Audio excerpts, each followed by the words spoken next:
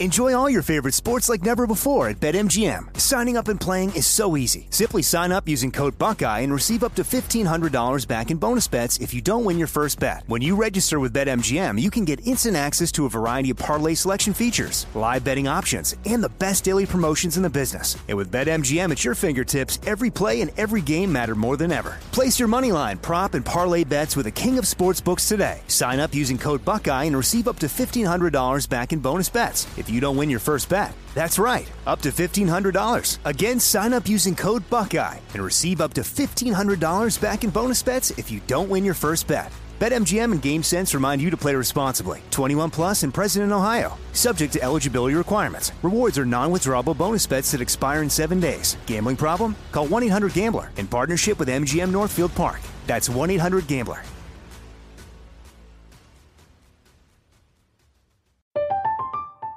I'm Katya Adler, host of The Global Story. Over the last 25 years, I've covered conflicts in the Middle East, political and economic crises in Europe, drug cartels in Mexico. Now I'm covering the stories behind the news all over the world in conversation with those who break it. Join me Monday to Friday to find out what's happening, why, and what it all means. Follow The Global Story from the BBC wherever you listen to podcasts. This is your moment, your time to shine, your comeback.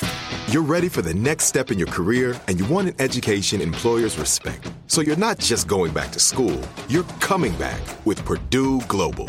Backed by Purdue University, one of the nation's most respected public universities, Purdue Global is built for people who bring their life experience into the online classroom. Purdue Global, Purdue's online university for working adults. Start your comeback today at purdueglobal.edu.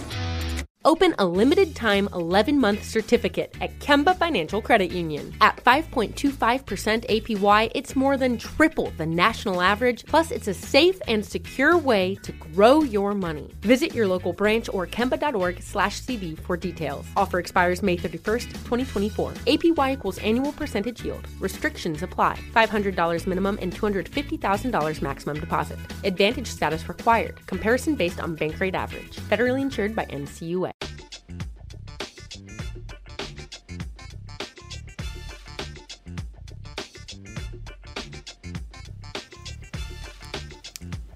Folks, today's Thursday, March. First of all, it's April 2nd, 2020, and here's what's coming up on Roland Martin Unfiltered.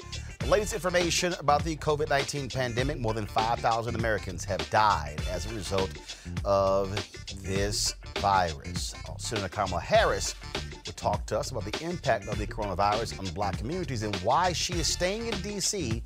to fight on behalf of all Americans. Also, Minnesota Senator Amy Klobuchar will join us to talk about expanding mail-in voting, while in Wisconsin, Republicans are fighting that. And also in Georgia, a top Republican says, if we do that, that's going to cause all of us Republicans to lose. Voter suppression? How do small Black businesses get help to stay afloat during this pandemic? We'll talk with John Bryan, who's the founder of Operation Hope, and at least 7 people test positive for COVID-19 after attending a Kojic conference in Kansas City. Pastors, y'all need to stop meeting.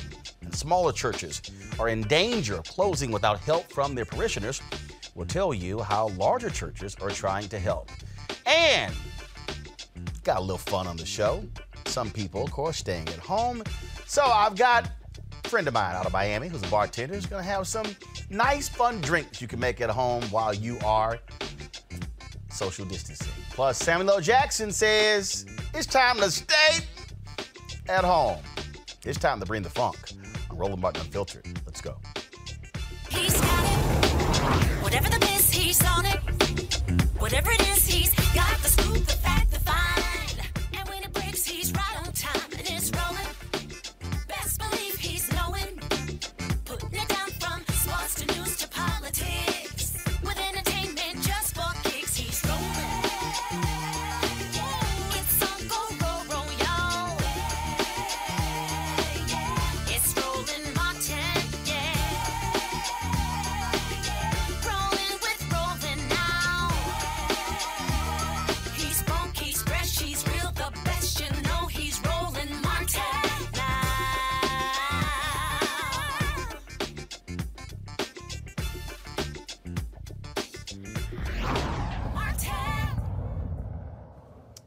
Folks, as of today, there are 237,497 confirmed cases of COVID-19 in the United States and its 3 U.S. territories. 5,712 patients with the virus have died. That's 1,103 more than yesterday at this very time. 10,324 patients have recovered. Just a moment ago, Vice President Mike Pence was speaking at the news conference where he said 1.3 million tests have been administered. More than 200,000 Americans have tested positive for coronavirus. New York, of course, is the epicenter of the pandemic in the United States. It is going on. Their hospitals are simply being overwhelmed. Here is New York Governor Andrew Cuomo with his daily update. We have about 6 days of ventilators in our stockpile, meaning if the rate of usage, the rate of people coming into hospitals who need ventilators, if that rate continues, in our stockpile we have about 6 days. Now, if the apex happens within that time frame, if the apex increases, if the apex is longer, we have an issue with ventilators. These numbers, by the way, are also going to be compiled every night. There's a difference of opinion. How many will you need? We'll need what we need.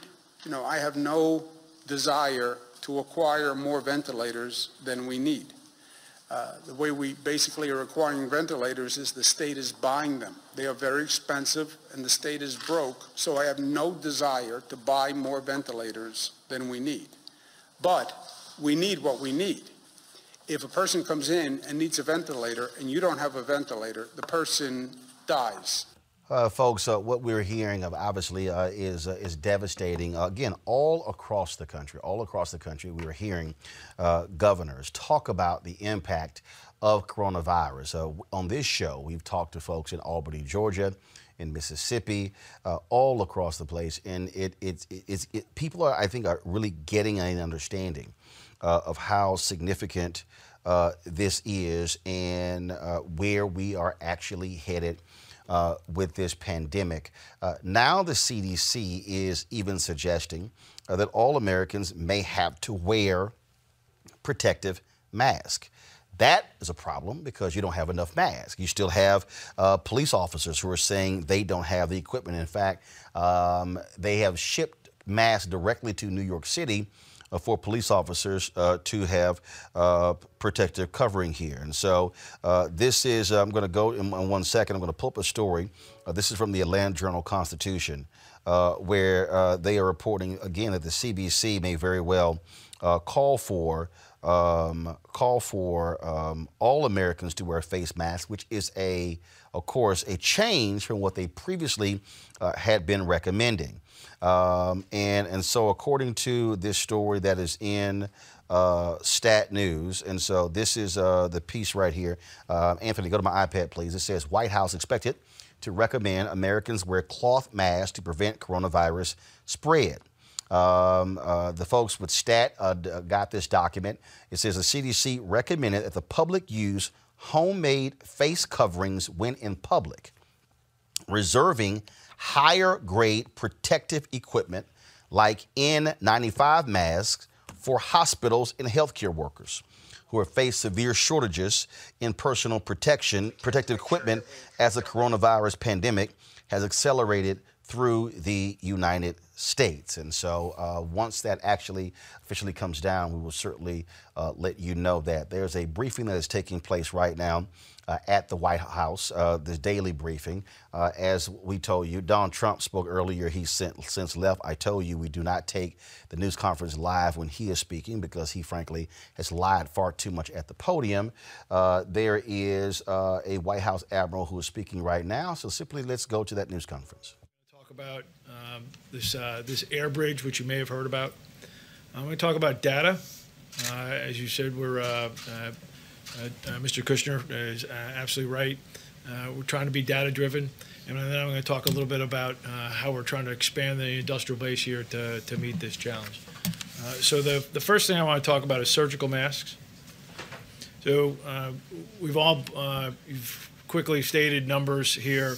So these, I'm about to go through several different slides to give you just scale and magnitude of federal resources that have been applied at the problem. So 27.1 million surgical masks pushed out to state governments. For N95 masks, 19.5 million N95 masks. And so if I was in a local hospital that was running short, I would look upward because the federal government has pushed out resources. So for protective gloves, 22.4 million pairs of protective gloves. For face shields, 5.2 million face shields. For ventilators, we have pushed. You just keep showing that so we can actually see it. So go ahead and go to the split screen so you still show me and show the news conference where they can actually see the graphics they're actually using. I do want to go to the phone lines right now. Minnesota Senator Amy Klobuchar is on the phone line with us. We're seeing what's happening with these elections. While we are dealing with the pandemic, you still have elections going on. In Wisconsin, Democrats are desperately trying to push back the primary on Tuesday on April 7th, but the Democratic governor wants to move forward. A few moments ago, a federal judge actually did not agree with them to stop the election, but did put some procedures in place for people to have more time to get absentee ballots. In some states, they're saying we need to go to a completely mail-in election. Senator Klobuchar, are you with us?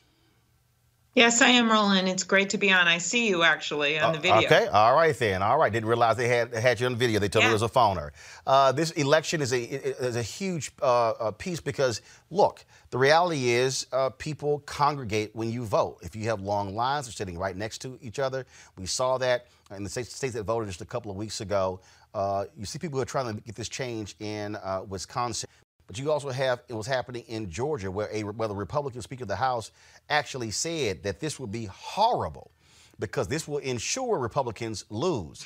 And so how in the world do we deal with this when we're trying to deal with a pandemic, but you got partisan politics here where we have Republicans who do not want to see mail-in balloting because they actually believe that if more people vote, they lose?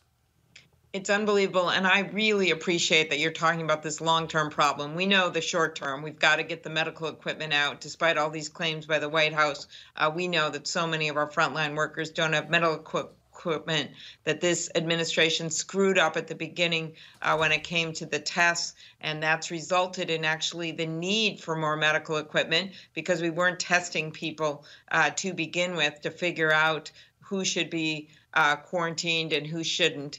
And we will have plenty of time to litigate all that. But right now, we're in the middle of a medical crisis. We're in the middle of an economic crisis, getting those unemployment benefits and help out to the people that deserve it. And we all know that African-American community and our minority communities are so much more hurt by this. They can't go over to some, big house and try to find a room to isolate in. So we've got that going on. But none of this is going to change unless we don't let our democracy function.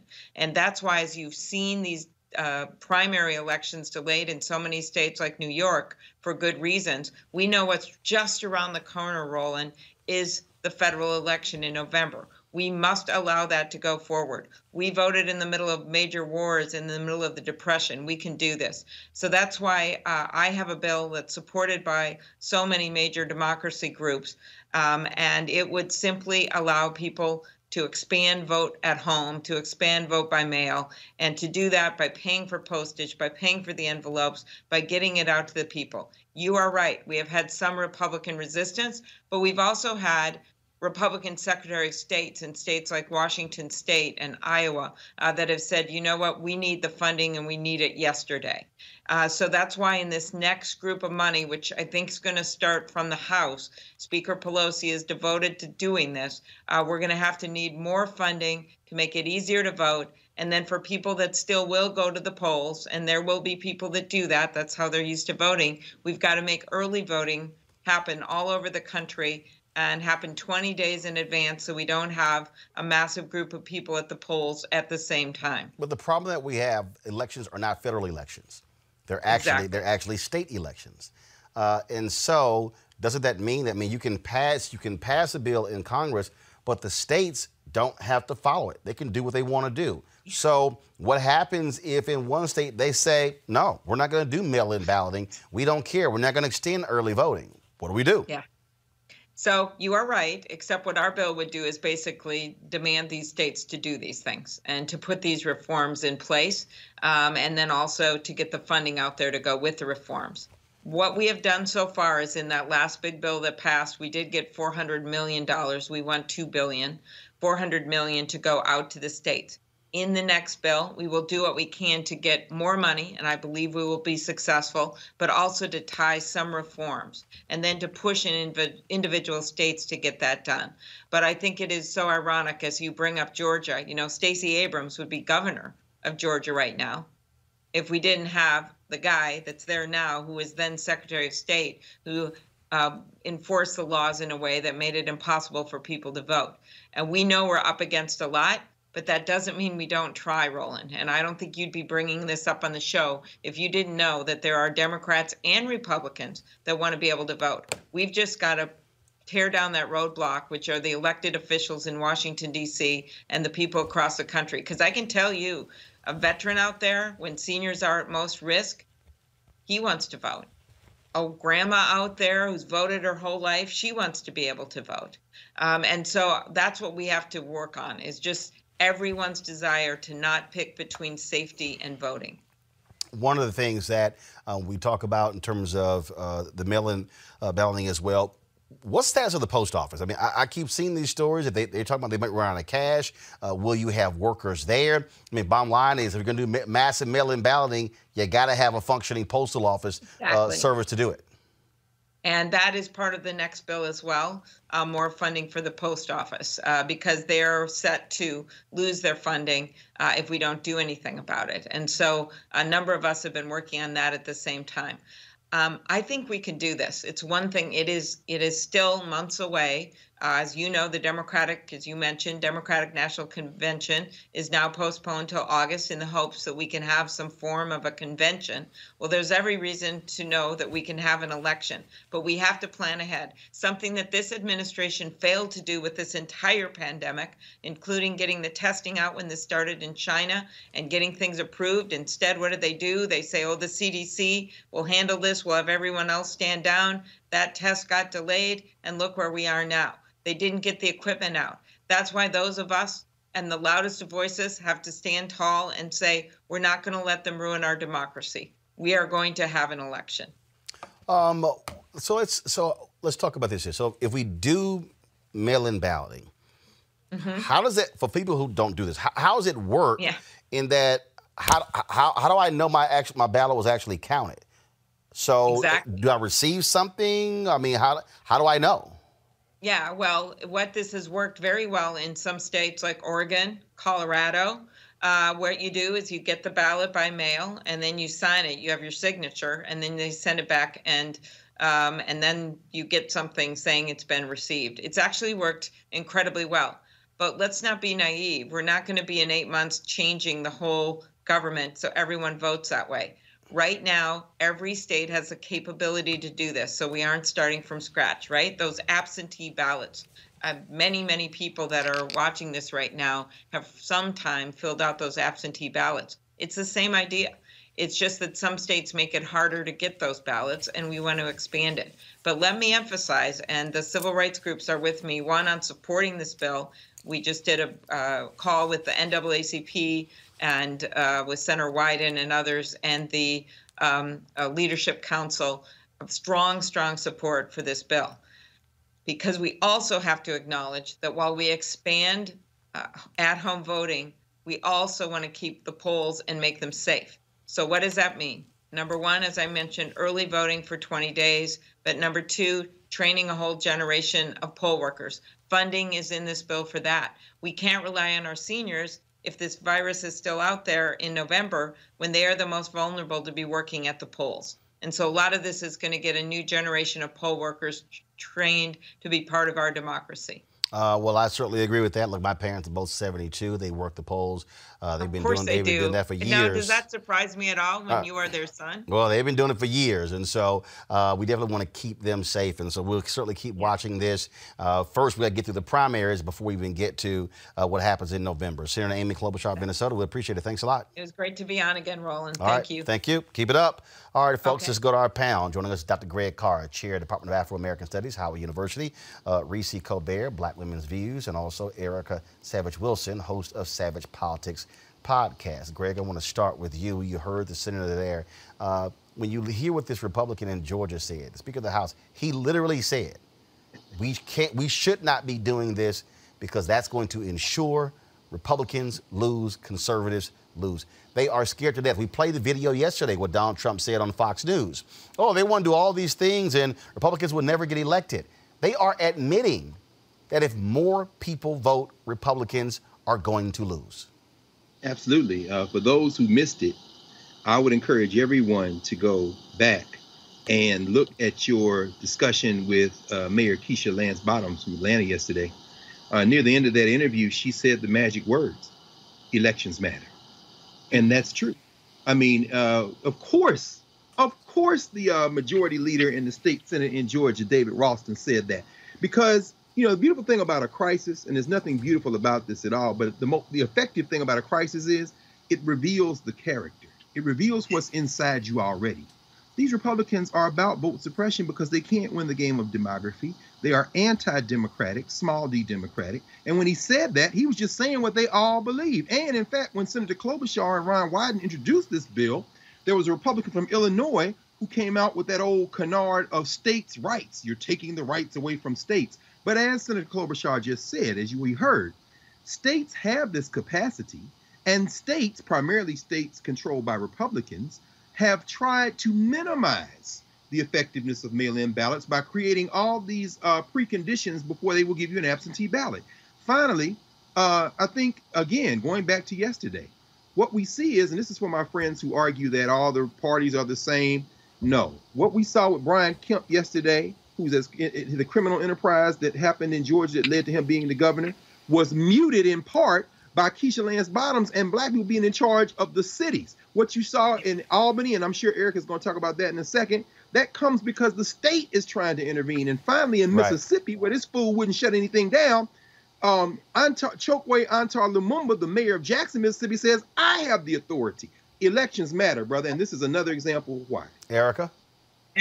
Oh, absolutely. I couldn't agree more. And of course, Albany is my hometown. And one of the things I know for sure about Speaker Ralston is that he is through and through Republican. And what he has also done is that he's authored a letter that was signed by 11 people in politics, one of which is the appointed Kelly Loeffler, who was found days after she was appointed to Senator Isaacsen's seat in December. January 24th, started selling stock after sitting on that Senate Health Committee and hearing about coronavirus. And so when we think about the people who are Republicans in the state of Georgia and our politicians, this is of no surprise whatsoever. Speaker Ralston has definitely been in lockstep with Kemp, Sonny Perdue, who was the previous governor, and Nathan Deal, both previous governors of the state of Georgia. And so one of the things that they did in that letter that they penned is reach out to the current Secretary of State to say that the delay to May 19th from the March 24th primary date, presidential and general primary, be delayed once again. And so interestingly, the Secretary of State, Republican Secretary of State, Brad Raffensperger, has said no, they will go forward May 19th. And so they're really pushing for that to be pushed out into the June timeframe. Another thing about the absentee ballot that I was thinking about while Republicans push against that is you're thinking about people that are actively on the voter rolls.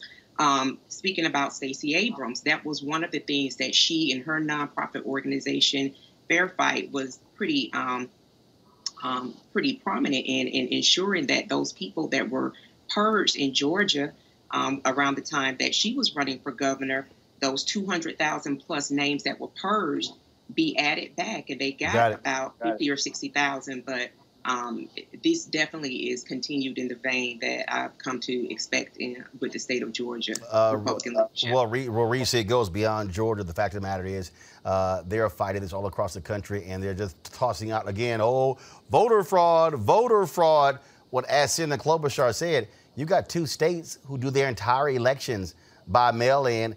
They have a higher voter turnout, and you don't have all this drama about voter fraud. Yeah, and to be honest, the Republicans are the ones that are engaging in voter fraud. They're the ones that are, disproportionately throwing out voter absentee mail-in ballots from Black communities and from people of color communities. And so if anybody's engaging in voter fraud, it is the Republicans. They purge Black voters. They block access to the ballot box. And so that is who we need to be worried about. But taking it back to Georgia, it's water under the bridge now, but we have to make sure that we don't take our eye off the balls with these secretaries of state. Brian Kemp was able to steal that election because he was Secretary of State and running for governor. Even though Stacey Abrams didn't make it to the runoff, there was an opportunity to have a Democratic Secretary of State, and the voter participation in that December runoff fell off. So we have to make sure that not only are we getting Democratic governors, but we're also getting Democratic secretaries of state, people that will honor the ballot box. All right, folks, hold tight 1 second. Got to go to a break. When we come back, we're going to hear from Senator Kamala Harris, who is talking about why she is staying in D.C. to fight on behalf of African Americans. And she's encouraging Black businesses to apply for those federal dollars to make sure we stay in business. We'll also hear from John Hope Bryant, founder of Operation Hope, who is also fighting to make sure that Black small businesses are getting our fair share of that $2 trillion bill passed by Congress. Folks, you're watching Roland Martin Unfiltered. Back in a moment. You want to check out Roland Martin Unfiltered? YouTube.com/Roland S. Martin. And subscribe to our YouTube channel. There's only one daily digital show out here that keeps it black and keep it real. It's Roland Martin Unfiltered. See that name right there? Roland Martin Unfiltered. Like, share, and subscribe to our YouTube channel. That's YouTube.com/Roland S. Martin. And don't forget to turn on your notifications so when we go live, you'll know it. Senate Majority Leader Mitch McConnell and Republicans have had the audacity, the unmitigated gall to say Democrats were ignoring the coronavirus because of Trump's impeachment. Yet here is Senator Kamala Harris in a Senate committee hearing of Homeland Security on February 12th. The American people also, Mr. Chairman, need to hear from the officials who are currently responsible for addressing this. And we need a public hearing with current government officials as soon as possible. It is critical to my state of California. I have spoken with some of the current officials and asked them why they are not here today, and they did not have a they did not have a good response for why they are not. In fact, they went on to say, well, we have to take time to prepare talking points. The American people deserve them to be here this morning. Joining us right now is Senator Kamala Harris of California, coming live from Washington, D.C. Senator Harris, always glad to have you back on the show. It's good to be with you, Roland. So it has been laughable to watch these daily news conferences, which really is Donald Trump's reality show, and to listen to him talk about how everything is great and wonderful and perfect and how great they've been doing, and they get a 10 out of a 10, when in fact, in February, you and other Democrats were saying, what is happening with this? Senator Chuck Schumer, January 26th, called for a national emergency. They were not paying attention. Trump was not paying attention. Right. No, but you have the film of that hearing. We also had many closed-door hearings, which one I asked, why were they closed-door? Because the American people needed to hear what was going on. But there were very few answers then and still. You know, listen, we just heard a report from the president's own scientists that there is an estimate that up to 250,000 Americans will die because of this pandemic. And one of the things that we know, we certainly couldn't have avoided it arriving on our shores, but we could have mitigated it, and that would have been by responding immediately to the seriousness of the crisis and embracing truth, embracing fact, embracing science. But instead, we had a president who was referring to this as a hoax. All right, folks, we're going to do this here. We recorded the interview early. We're going to have an issue with our playback. I'm going to go to a break. Anthony, go ahead and play our Pocket Square commercial to give us a couple of minutes to buy some time. We're going to get this problem fixed, and then we'll come back with the full interview. Back on Roland Martin Unfiltered in a moment. All right, so a lot of y'all are always asking me about some of the pocket squares that I wear. Now, Robert don't have one on. Nope. Now, I don't particularly like the white pocket squares. I don't like even the silk ones. And so I was reading GQ magazine a number of years ago, and I saw this guy who had this pocket square here, and it looks like a flower. This is called a shibori pocket square. This is how the Japanese manipulate the fabric to create this sort of flower effect. So I'm going to take it out and then place it in my hand so you see what it looks like. And I said, man, this is pretty cool. And so I tracked down, it took me a year to find a company that did it.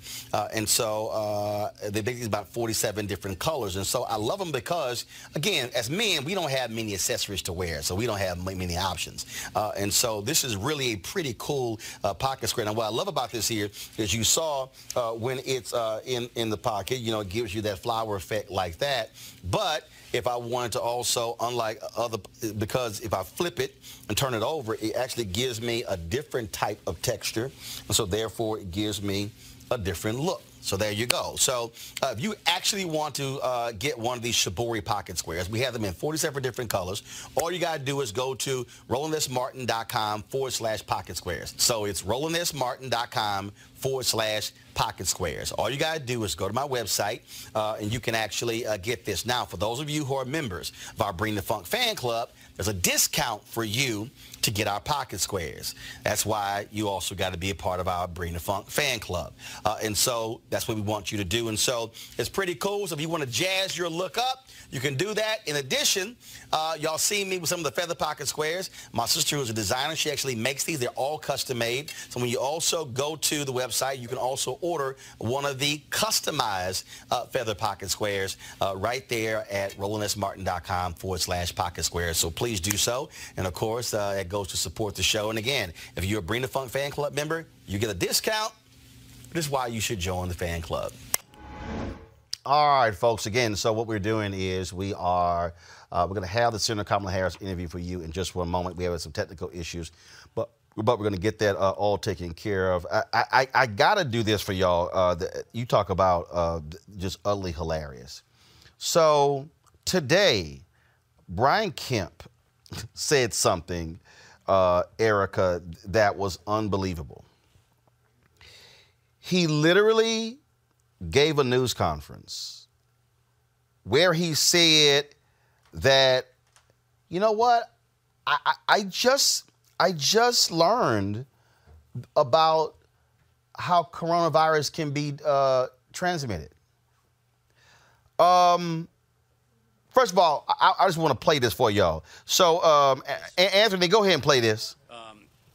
You know, I think it's the reason I'm taking this action. Just like I've continued to tell people, I'm following the data, I'm following the advice of Dr. Toomey.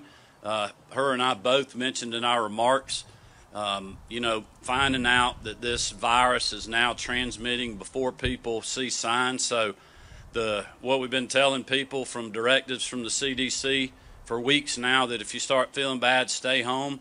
Those individuals could have been infecting people before they ever felt bad. Well, we didn't know that until the last 24 hours. And as Dr. Toomey told me, she goes, this is a game changer for us. And I have been listening to her advice. You know, I think it's the reason I'm taking this action, just like I've continued to tell people. You just learned that in the last 24 hours? Erica, the Centers for Disease Control is down the street. Erica, you from Albany, right? You guys, Erica there? I'm here. Okay, Erica, what's the state capital of Georgia? Atlanta. So the state capital of Georgia is in Atlanta. Mm-hmm. The Centers for Disease Control is located in Atlanta. And Brian Kemp, the dumbass governor of Georgia, just learned in the last 24 hours you could not show symptoms of coronavirus? Lies, lies, lies, lies. The last 24, I'm sorry. Yeah, and I'm glad you said it the way that you said. It gave me a moment to just smile because, unfortunately, Georgia, which has the fourth largest Black population in the nation, Dougherty County, where I'm from, Albany, is leading in coronavirus cases. And what makes this not laughable to me is that of all of the people that have passed away in Dougherty County, one of those people that passed away after 24 hours on last Saturday was a great asset to the community and a dear friend, Femi Anderson, who is a proud Albany State University graduate, the Unsinkable Albany State University, and that she also was a big influence in music and culture in the city. And so to have that type of loss from a dear friend, understanding that within that state, this is the same governor who actually stole that title, the same governor who practiced for 8 years while I was living there as well, practiced purging folks from off of the rolls. You're talking about millions of Georgians under his tenure were purged from the roll, and not all of those names added back. You're talking about our personal information was lost at least twice. Voter information supposed to be very much so protected information twice under Brian Kemp's tenure as Secretary of State. So when I hear Brian Kemp talk, all I think about is Trump sycophant. He assumed that governorship under false pretenses. And so to say that he only learned that people were able to be asymptomatic and be carriers of the coronavirus, I don't believe that at all. He's proven himself to not be executive material, to not be a leader. And as you brought up before, and I believe it was Dr. Carr maybe that brought it up before, that were it not for Keisha Lance Bottoms and many of those individuals who are Black and who have a very good understanding that when we talk, when we provide solutions, we're not just providing solutions for our community. It is for the net benefit of all. And so it's crazy. You're the governor. I'm trying to figure out all these people. We just found out. We didn't realize these things could happen. Every day we have been talking about how you can get it. You don't have to show symptoms. Every day, oh my goodness, we didn't know that the last 24 hours, we just figured out what was going on. Oh my goodness. And people will believe that. I don't get it. And run with it. Reese, it makes no sense. Yeah, I mean, it's bullshit. Let's just be honest. I mean, have you talked to your fellow Republican governors, Governor DeWine in Ohio or Governor Larry Hogan in Maryland are doing a really good job of responding to this? Are you talking to Donald Trump? I know he's had conference calls with different governors. Are you paying attention to Mayor Keisha Lance Bottoms, who's doing extraordinary work down there in Atlanta? You have to literally have your head under a rock to not understand that asymptomatic people can transmit the coronavirus. And now today we're even hearing that you could potentially transmit coronavirus just by simply breathing or talking. And so he, of all people, a person who's responsible for a major state in this country that's having an outbreak, needs to be on top of this stuff. There is absolutely no reason, no excuse for it. I mean, like Erica said, we all know that he's lying, but just the fact that he feels emboldened enough to be that ignorant or to pretend to be that ignorant says a lot about his Republican supporters in the Republican Party, period. Greg, when you look at, again, the reason I find this to be laughable, because we already know Florida Governor Ron DeSantis, chief idiot. Then he got moved aside as chief idiot by Mississippi Governor Tate Reeves. With this comment right here, Brian Kemp is now the chief idiot. Well, they all sing in the same chief idiot choir. If you were making a cartoon and literally drew what an idiot would look like, you've named 3 living caricatures who would be in that cartoon. These are men who either stole elections, see DeSantis and Kemp, or are in states like the Governor Tate Reeves of Mississippi, where people have chosen their whiteness over their life. The fact that you've got to have cease and desist orders sent to companies like Hobby Lobby. And remember Hobby Lobby from the Supreme Court case a couple of years ago, where they were fighting not to give and allow their employees to have contraception and be covered with insurance. You are talking about ideologues. Brian Kemp is a liar. What we heard Sister Savage Wilson say with the eloquent phrase used in our Black American community, lies, lies. He's a liar, and ignorance and deceit are not mutually exclusive. At that same press conference, he threw his chief medical advisor under the bus, and she's standing back there like the same hostages on Donald Trump's daily press conference, not saying a word. Well, I rely on her. And then meanwhile, when you interviewed Mayor Lance Bottoms yesterday, she named the guy at the Emory Medical Center she's in contact with every day, who told her, you've got to the 24th of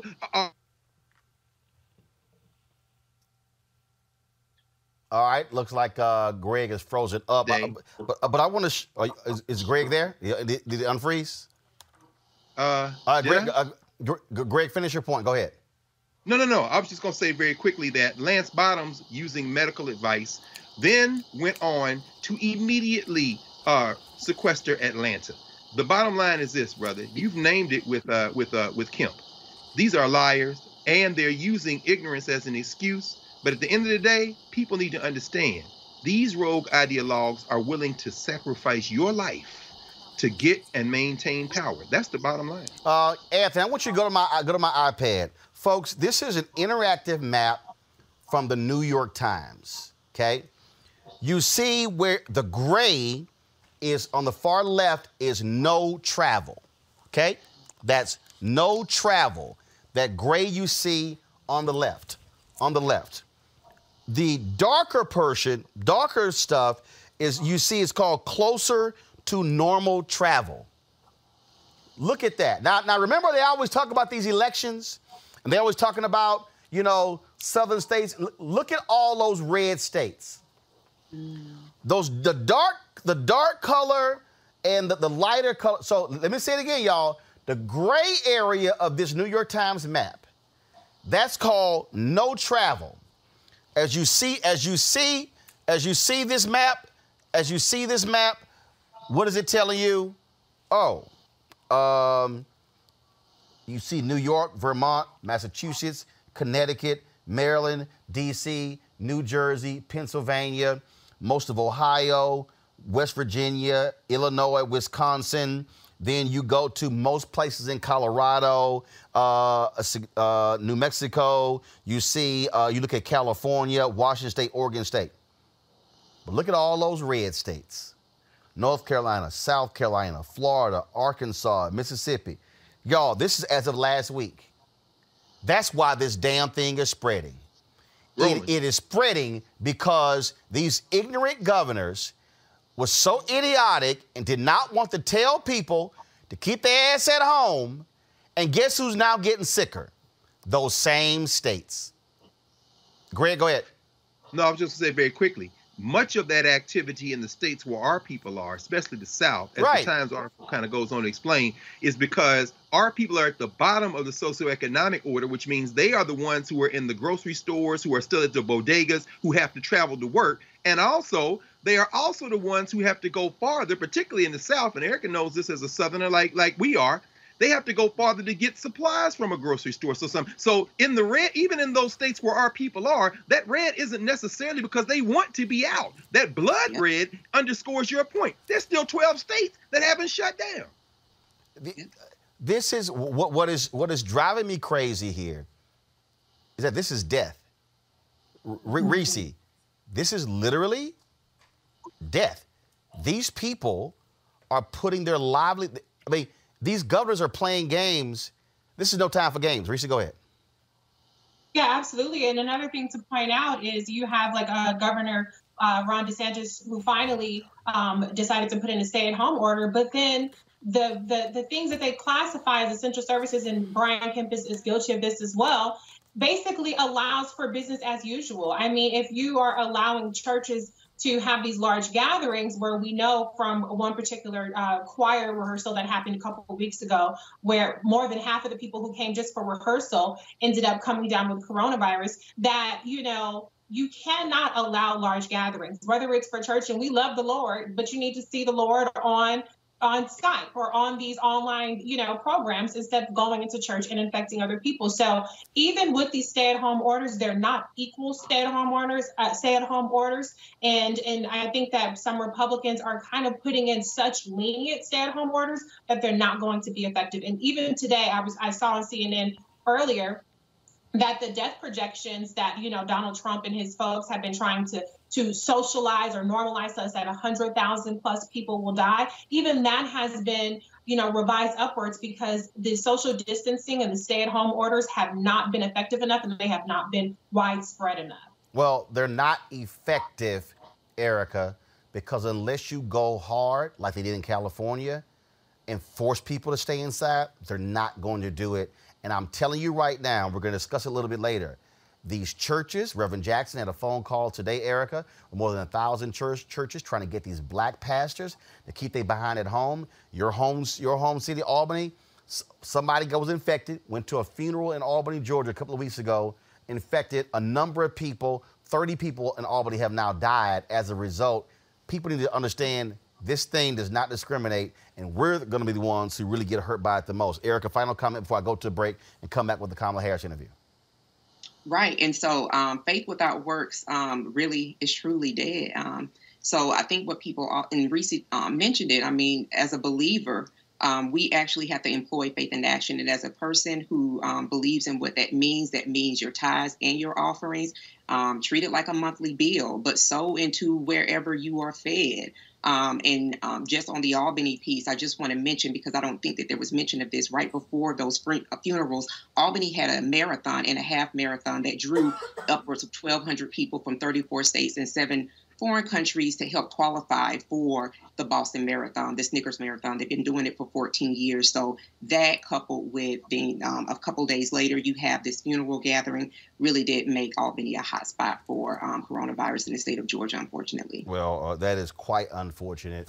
All right, folks, so we figured out our technical issues, and so here is the interview that I promised earlier with Senator Kamala Harris.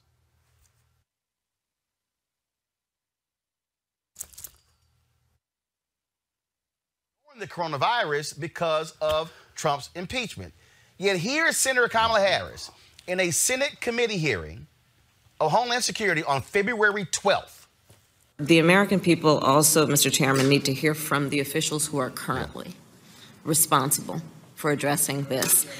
And we need a public hearing with current government officials as soon as possible. It is critical to my state of California. I have spoken with some of the current officials and asked them why they are not here today, and they did not have they did not have a good response for why they are not. In fact, they went on to say, well, we have to take time to prepare talking points. The American people deserve them to be here this morning. Joining us right now is Senator Kamala Harris of California, coming live from Washington, D.C. Senator Harris, always glad to have you back on the show.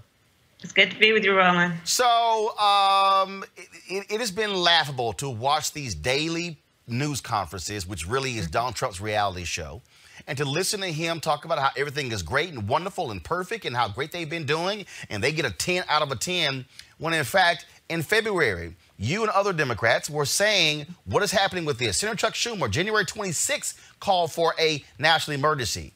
They were not paying attention. Trump was not paying attention. Right. No, but you have the film of that hearing. We also had many closed-door hearings, which one I asked, why were they closed-door? Because the American people needed to hear what was going on. But there were very few answers then and still. You know, listen, we just heard a report from the president's own scientists that there is an estimate that up to 250,000 Americans will die because of this pandemic. And one of the things that we know, we certainly couldn't have avoided it arriving on our shores, but we could have mitigated it, and that would have been by responding immediately to the seriousness of the crisis and embracing truth, embracing fact, embracing science. But instead, we had a president who was referring to this as a hoax, a president who was being, I would actually argue, quite frivolous in the way he was approaching this, and because he was interpreting everything that was happening through the lens of his life and his priorities as opposed to the American people. You know, Roland, this is one of those moments where the people deserve their government to work. The government has three essential functions: public safety, public education, and public health. But part of the problem with Donald Trump is he has never fully embraced what it means to be president of the United States. He does not believe in government. And so at this moment, where the people need their government to work and need their president to take on a sense of responsibility for the public health of the nation, he has fallen short. And what has happened instead, thankfully, is we have leaders at a local level, at a state level, who have been shouldering on broad shoulders the responsibility for taking this on. London Breed, the mayor of San Francisco, was the first mayor in the country to say, you know what, we're locking this down. We're going to have people stay at home. And the most recent reports I've heard is that her hospitals are therefore not yet at capacity because she took the issue very seriously at its early stages. Well, and it's also shameful to watch somebody, and do understand, I said this on ABC in 2017, I cannot call him president because he doesn't respect the office. I prefer to respect the office, but until he respects it, I can't call him by that title. And what he has consistently done, he doesn't want to fully maximize the National Defense Production Act. This whole idea of, well, no, we got this whole thing worked out. Then to question whether or not hospitals actually need as much protection. Do they need the gowns? Do they need the masks? I'm reading these stories. I'm talking to people I know who've had loved ones in New York die, and they're talking about the ventilators. Now, I read a story the other night where, hey, if you have a heart attack in New York, if they can't revive you on the scene, they don't even take you to the hospital because of coronavirus. And what we're seeing are daily news conferences about, hey, I'm #1 on Facebook. Everything is great and wonderful. We're doing a great job. I mean, it does nothing but anger you to watch the failure of Donald Trump and the federal government respond to this coronavirus. No, I mean, to add to the points that you're making, the hospital workers, you know, so many of our healthcare workers are women of color who are going to work every day, leaving their babies at home because they believe in their mission, which is to help save lives. And they are going to these public health facilities, hospitals and clinics, and they are doing their work without the appropriate protective equipment. They are coming home knowing that there is a potential for them to infect their family, and they're doing it because they believe in their mission. Some of the heroes coming out of this, clearly one of them is not the President of the United States, but some of the heroes are these healthcare workers who are, you know, not just doctors and nurses, but the folks who are working in the hospitals every day, helping to bring aid to the people who need relief. And that's why I'm fighting for them, and that's why I actually stayed in D.C. instead of going home to California. We need to make sure that we are fighting to get the resources to the hospitals.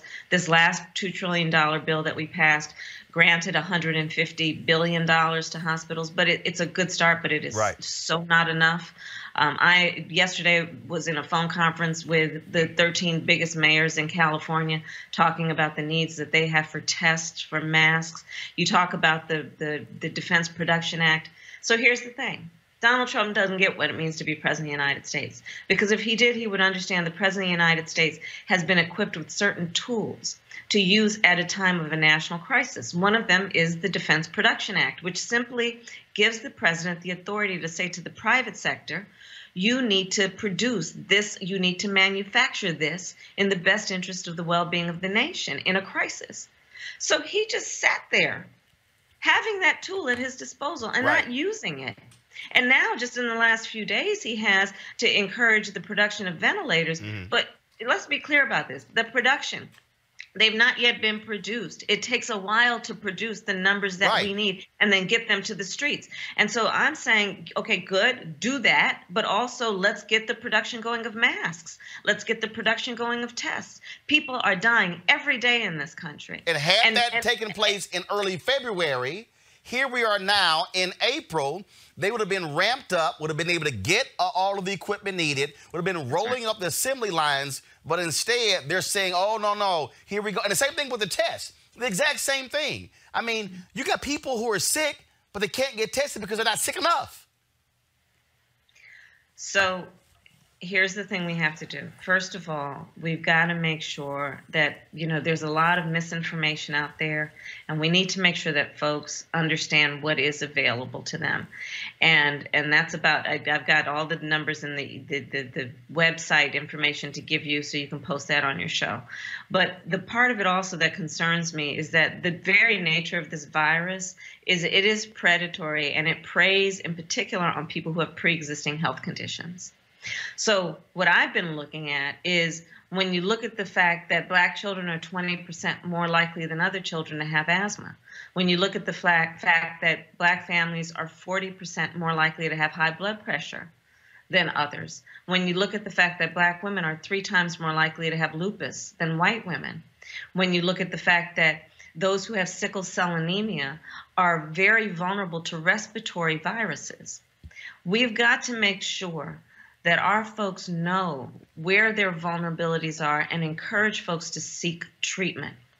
Because compounded on all of this is what we know. I've talked to you about this so many times, my work on Black maternal mortality. Mm-hmm. We know the racial bias that exists in the healthcare system. And so we've got to do what we can to try and overcompensate for that and encourage folks to seek out help. And to know where their vulnerabilities are so that we can make sure that they are taking extra cautions to be safe. It's very interesting. I was this guy, this conservative who I follow, and he is constantly complaining that California Governor Gavin Newsom put the state on lockdown, as you said, following London Breed in San Francisco and some of the other mayors, and then went statewide. And I'm going... And all he's done for 2 weeks is complain that this is too much. You've got Devin Nunes, Republican congressman from California. Oh, why aren't the kids being back in school? And I'm literally sitting here going, idiots. Do you not see what's happening in New York? Look what happened in Florida and Mississippi. Republican governors totally ignored what was happening, and now it's going through the roof in terms of what's happening in their hospitals. Now, and so... what I don't seem to understand are these people who have this belief that, hey, you know what, we can still just keep going to places and going to church and being in groups, and it's really not going to be a big deal. This thing is a killer. Yeah. And we still don't understand how we haven't even understand really how the depths of this, because you haven't had really widespread testing. But let's I couldn't agree with you more. We have so many people who are examples of an utter failure of leadership. Crisis brings out the best and the worst. Yep. Back to those healthcare workers who are going to work every day. Heroes, because here's the thing. Unlike if they were called to do their profession and their skill of saving lives in a time of war, where they would have to go and deal with the trauma every day, these healthcare professionals, all of them, are going to work every day, not only dealing with extreme trauma, but knowing that they're exposing themselves and their families by extension to harm. Heroes. Mm-hmm. Let's talk about what we need to do to have legislation, which is part of the reason I'm fighting here in D.C., to get paid sick leave. Yep. Workers deserve to have the time to be home and get better when they are sick without worrying about whether they can put food on the table to feed their babies or have a roof over their head. Part of what I'm fighting for is to say that we need to protect consumers. April 1st was yesterday. So bills got to be paid. The rent needs to be paid. Well, 3.3 million people plus an additional 6 million people in the last 2 weeks have filed for unemployment, which means they're not going to get another paycheck, which means that by the end of the month, they are going to probably also lose their health care coverage. So what we need to do is make sure, and I'm saying, suspend penalties for late charges on credit cards, because people are going to start paying for food on their credit cards. Yeah. I'm saying that we should suspend reporting to the credit bureau in terms of credit scores, because people are going to be late paying their bills it's going to happen during the course of this pandemic. And we want to make sure they won't suffer their entire lives for having that blemish on their credit score to the point that they'll never be able to get back up on their feet. We've got to fight to make sure that we are also dealing with the fact of social isolation. Roland, I'm so concerned about the mental health implications of this.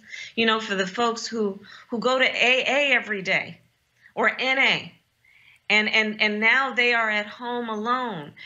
So many of our seniors who their entire social life is around church, and they can't go to church. Well, yesterday we had domestic violence expert of how we were seeing an increase in that all across the world.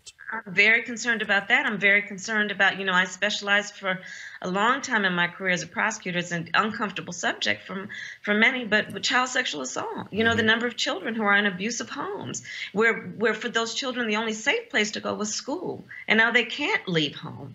So there's a lot of work we need to do right now. And I'm so sick of these folks in D.C.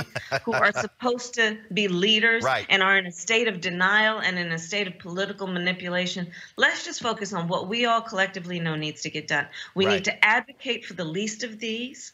This is that moment. This is a moment where we have got to be strong for each other. We've got to be patient with ourselves and each other. We've got to reach out to folks. I'm saying, you know, yes, social distancing, but not emotional distancing. This is a time for every one of us to really to express all that we have and are capable of showing in terms of leadership and stability, because this is a crisis that we are in, unlike anything we have seen in our lifetimes, you know. And to that point, we lived through 9/11, most of us. It was, by its nature, it was a national security crisis. We experienced and lived through the Great Recession, which was a financial and an economic crisis. Wall Street crashed. People lost their homes and their jobs. This here is a public health crisis at its core, which has resulted in an economic crisis. But the public health piece of this is going to require a lot of attention. So that's about our advocacy for masks and ventilators and protective equipment for those healthcare workers. It's about advocating for our children. 3 million students in the United States don't have access to broadband. So while we're talking about, oh, children are at home, kids are at home, and they're supposed to be educated online, well, not 3 million of them. I spent, as you know, an entire year campaigning for President of the United States. I spent a lot of time in South Carolina and in rural South Carolina. There's no broadband there. In Camden, New Jersey, in a school district of 6,000 students, 30% only have access to internet or access to technical equipment. So these are the things we need to deal with right now. And this really is about each one of us reaching out to our friends, to our neighbors, letting them know they are not alone, and advocating and helping to support them and weather this storm. Last question is not even a question, it's really a statement. Could you please implore the small black business owners who are watching that they have to apply for, look, $2 trillion plan. Look, this is a small business, okay? I started this show 2 years ago. You know, look, we did $700,000 in revenue our first year. We've got 10 employees. This thing has decimated us. Advertisers are fleeing. And what often happens for African Americans, what we do is we want to shoulder it. We don't want to sit here and file. But the money is there for small businesses. Black entrepreneurs have got to fill that paperwork out to save their businesses, because that's also saving your employees. That's exactly right. So, Roland, to your very point, and as we know, small businesses have always been part of the economic heart and lifeblood of our community. And our small business leaders like you are not only business leaders, but civic leaders and role models and mentors in the community. And Black women are the fastest growing small business owners in America.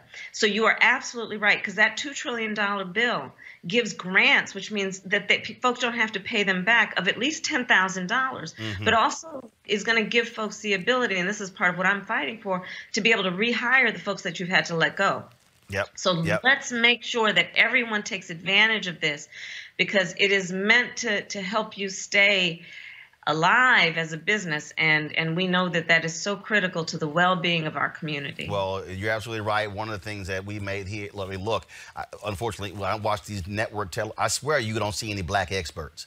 I mean, it's like, Lord, we don't, but what we've done is we've had black microbiologists, virologists, infectious disease experts, and I keep saying this is why we matter. And so certainly we've got to be here. Senator, we certainly appreciate it. Keep giving them hell. And you're right, time for folks in D.C. do their job. That's what they get paid to do.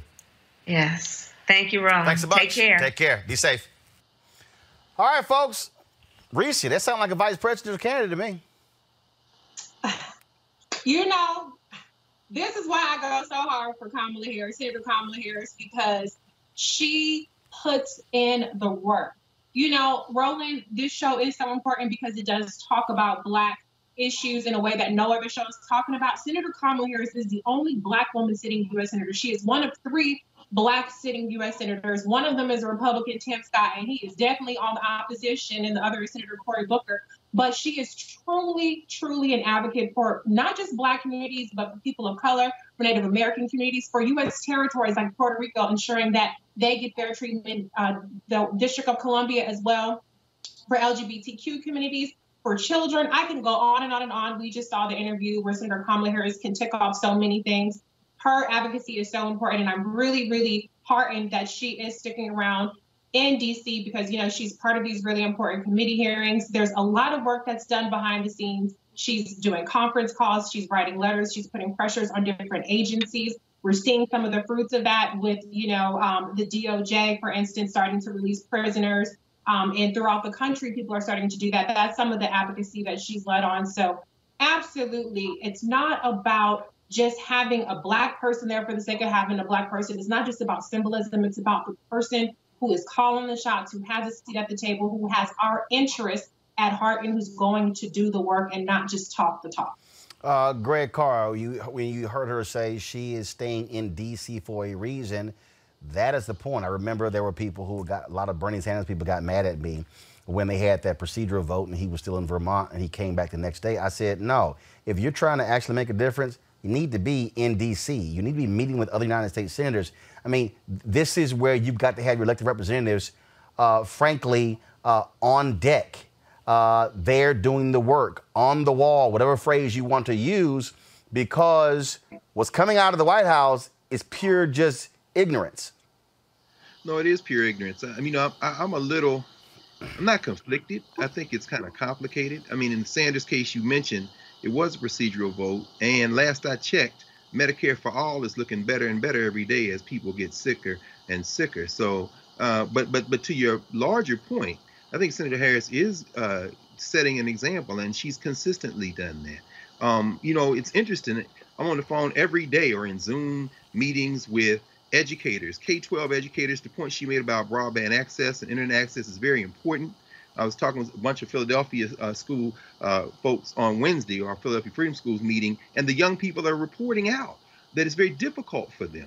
On the college level, I'm really worried about the HBCUs, particularly the smaller schools, where you see this whole online shift could take them out of the game forever. And so, yes, you were right to emphasize that our tax dollars are being given back to us now because of the work of Senator Harris and others, so that we must now get that money, those small businesses. The thing I want to zero in on just for a second, though, is the tone that Senator Harris took.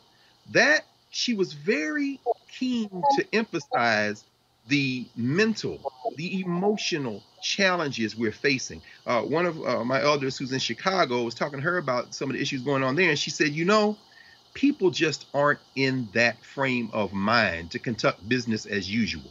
So if you are a federal legislator and you've gone home because of family circumstances, or you're trying to do work politically on the ground there, you must remain intimately connected with D.C. If you've done as Senator Harris done, you're given an example of being physically present. But we have to remember, whether it's administrators scheduling Zoom conferences every 2 hours without regard to the fact that people are just trying to get from sunrise to sunset, or other people thinking, well, it's just now all online, we can make that shift.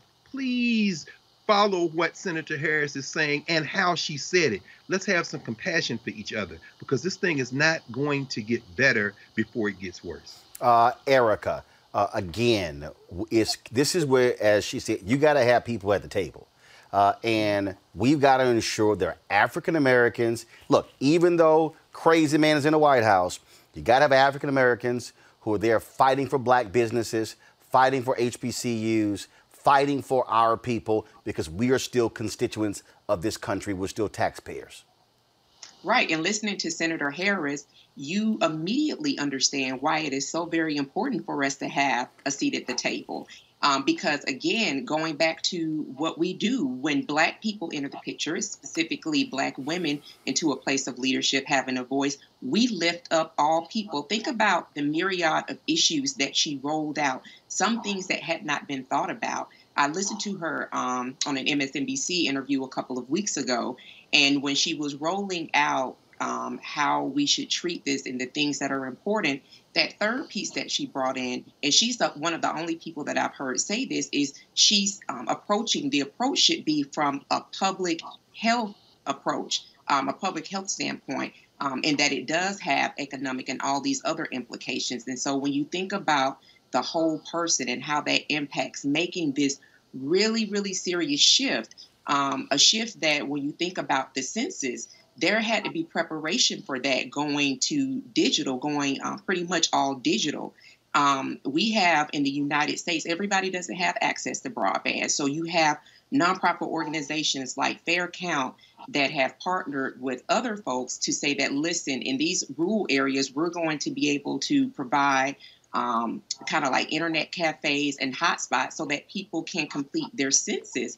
And National Census Day was yesterday. So that is why it is ever important that Black folks, communities of color are at the table, because we are thinking about the whole community, because that's who we are. Well, folks, you heard me talk to Senator Kamala Harris about that very issue in terms of African Americans getting these dollars from the federal government. Joining us right now is John Hope Bryant. He is the founder of Operation Hope. He has been one of the folks out there, again, making that possible, trying to make that thing possible as well. John, how you doing? All right, is John there? Hey, Roland. Hey, John, how you doing? All right. I'm well. Thanks for advocating on behalf of our people. Well, I certainly appreciate it, sir. Glad to have you here. And also, y'all see that water bottle sitting right next to John? Just so y'all know, yeah, he sent me one too. So this is a huge water bottle, so I keep it right here. It's not cheap. This is not the cheap one. This is the real deal. No, this ain't cheap. This ain't cheap. So nice big 25-ounce bottle. And so, Anthony, what are you doing? Go to Split Shot. And so just want y'all to know I stay hydrated doing this 2-hour show. And so we're certainly glad to be here. John, first and foremost, talk about, again, the work that you have been doing to make sure that we are getting our fair share of this $2 trillion deal Congress passed. Yeah, so let's keep it real clean here. We can play, we can get into political partisanship at another time. The color now is green. It's not red or blue. It's not black or white. It's green, as in the color of U.S. currency and sustainability of the environment. It's all hands on deck. I'll explain why, in my opinion, in a second. But and as you know, Roland, I've worked with successive administrations, Obama, Clinton, Bush, etc., because the color's green and we don't get enough of it, as you've been saying on your show. And thanks to the senator and others for working bipartisan basis, the good old days, bipartisan basis, to get this legislation through in record time. About 10 days ago, I got a call on a Saturday morning from the Treasury Department asking for my help. I said, of course, what? They said, we need creativity around a $300 billion small business liquidity program. Should it be equity? Should it be debt? Should it be a grant? So on and so forth. So I put out my iPad and sketched some stuff out and sent it to him. And a couple of days later, somehow it found its way, a draft of it in the Senate bill. It's going to be live, I think, this weekend and accessible to all Americans. I'm concerned that African Americans, for a range of reasons, African American small business won't get their fair share. Even nonprofits, by the way, listen now, everybody listening and watching this can get access to this. In other words, you get funding too.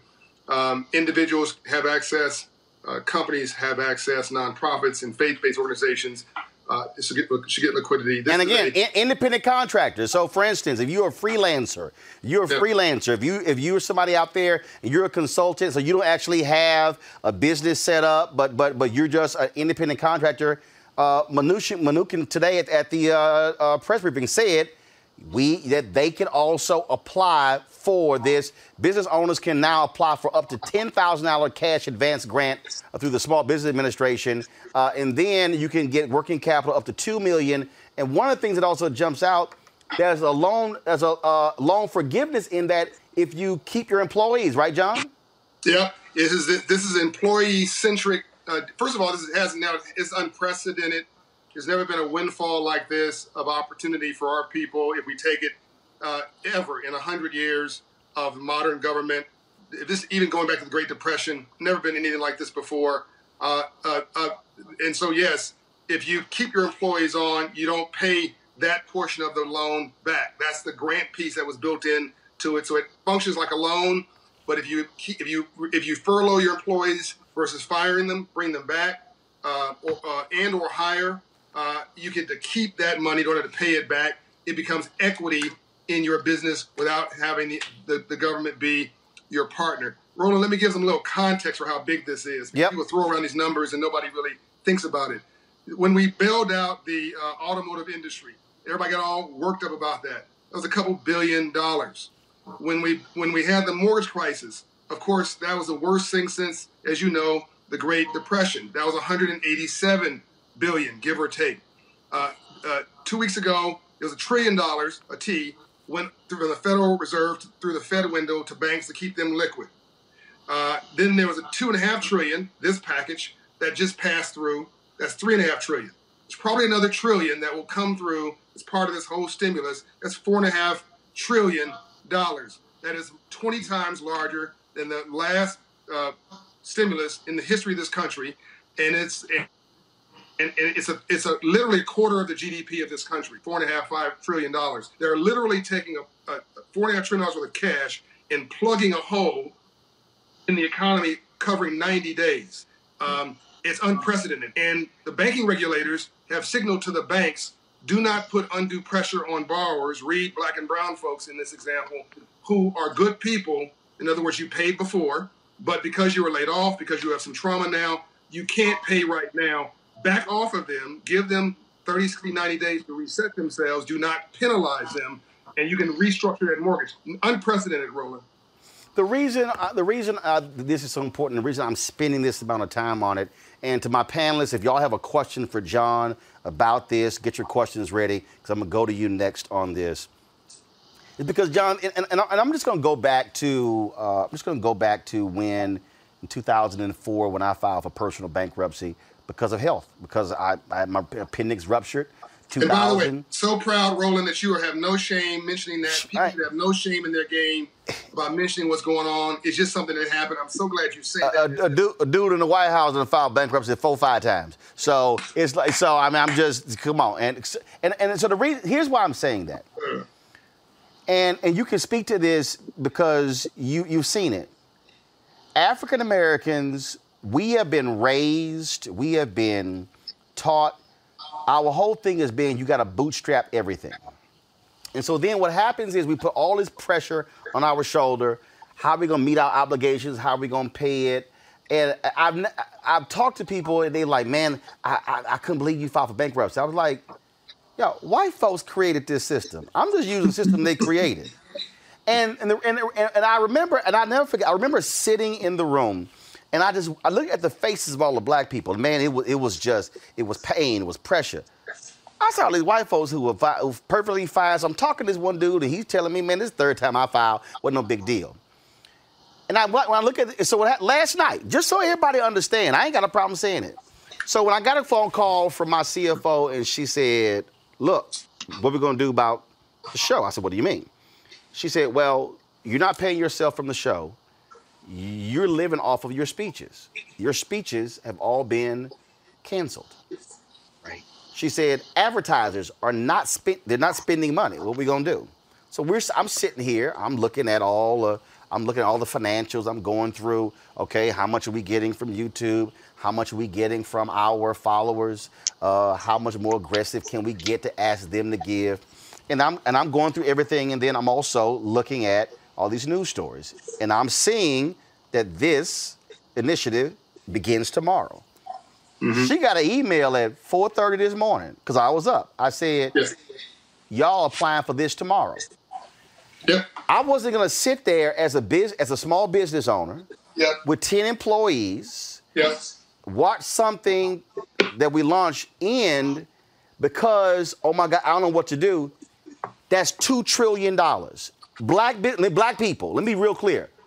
White folks, the moment this bill got passed, was focused on this. I need black people. Black women start a business at a faster rate than anybody else. There are 2.6 million black-owned businesses, 2.5 million have one employee, doing an average revenue of $54,000. Here's the federal government saying, hey, you can apply for this thing and immediately get a $10,000 cash grant. And then we can help you when it comes to, because what I saw was, hold up, if I keep my employees, don't lay anybody off, how much, loan forgiveness? Loan forgiveness mean you ain't got to pay it back. And no credit score requirement for the first time ever, Roland. No, the traditional requirements have been set aside. This has never happened before. Two things need to happen in our community.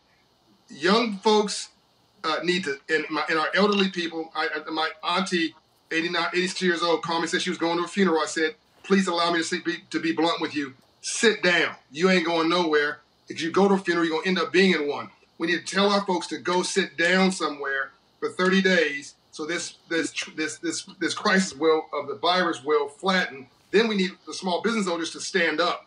We need our people to sit down. We need small business owners to stand up and apply immediately as if your next breath depends on it.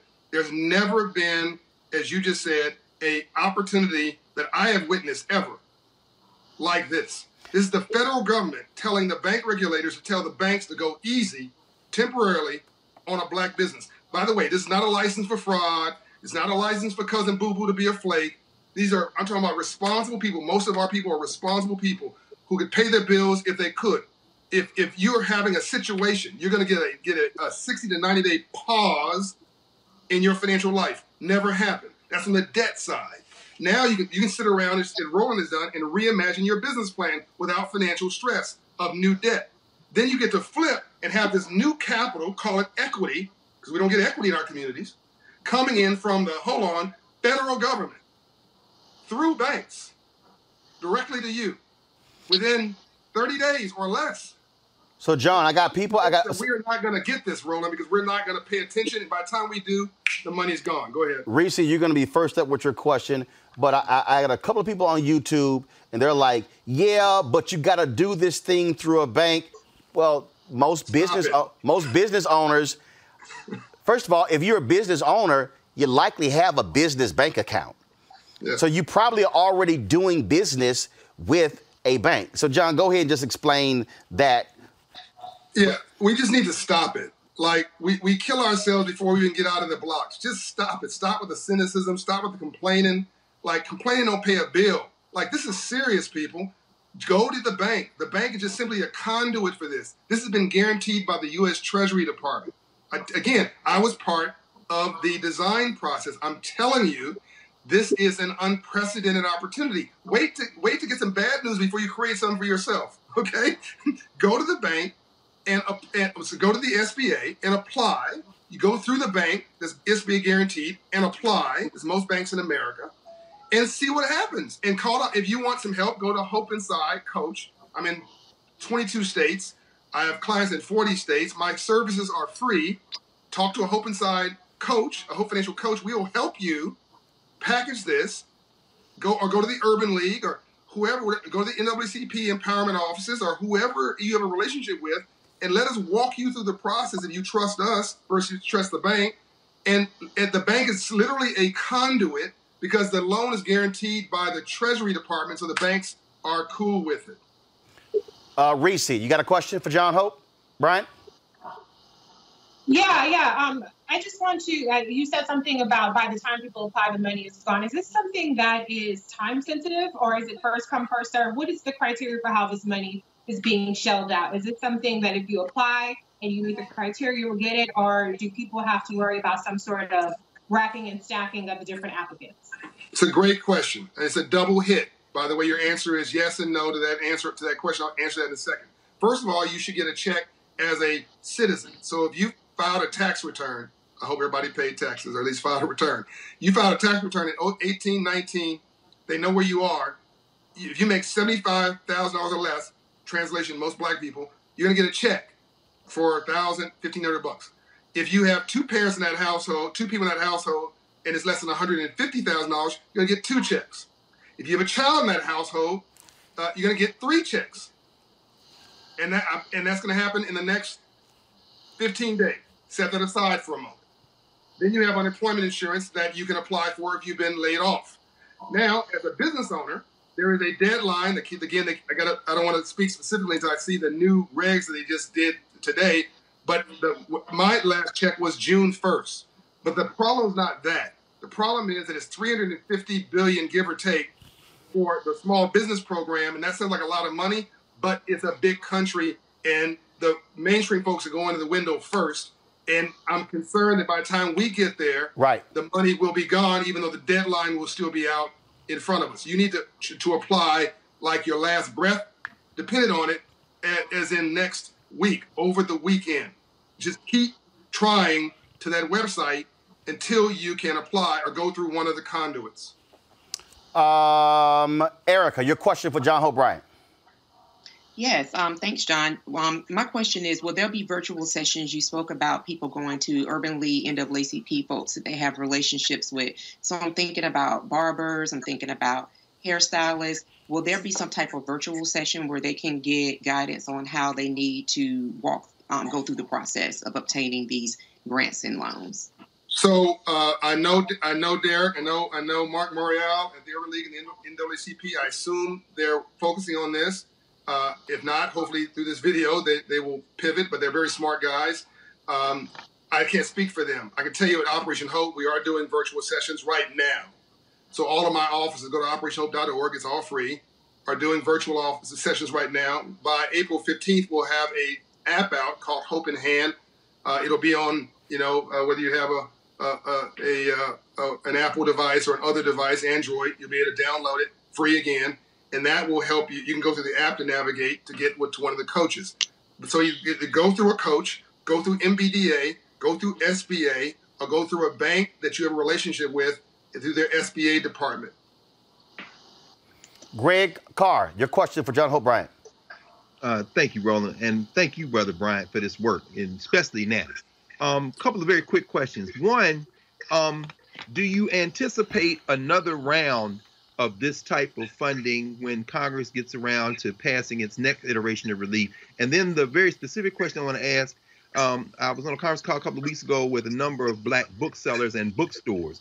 Most of them 10 employees or lower.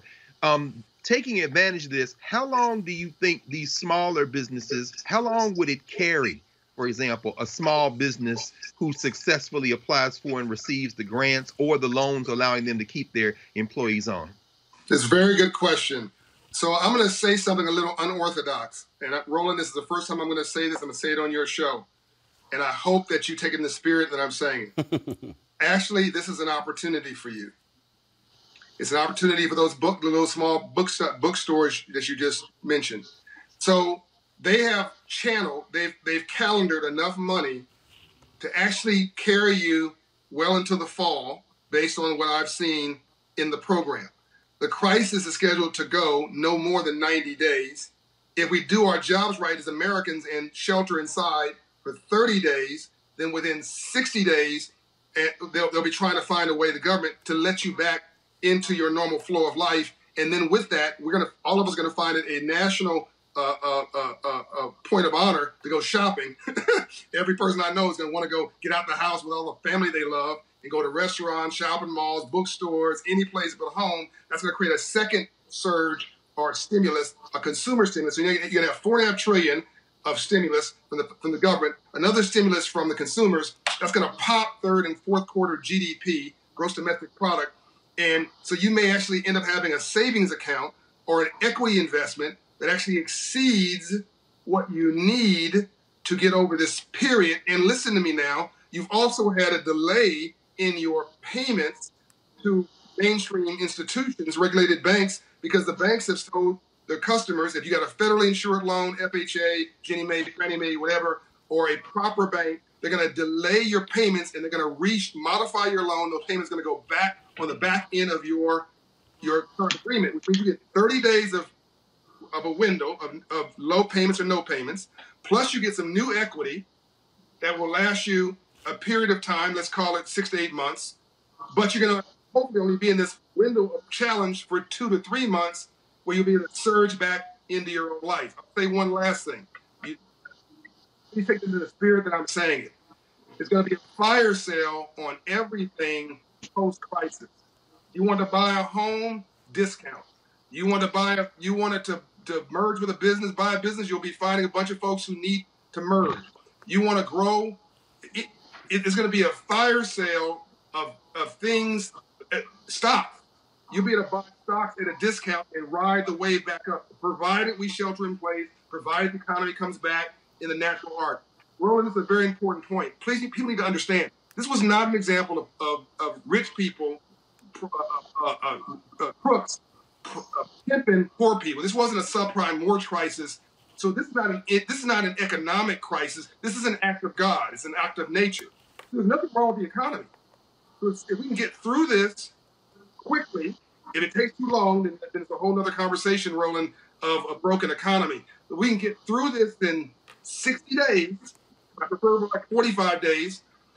The economy comes back, we repair the damage, it surges, and you have opportunity on all levels. Was that clear?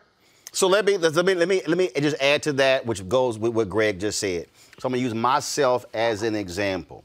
Okay, so there were some different deals that we were very close to locking down that were six-figure deals, advertising deals.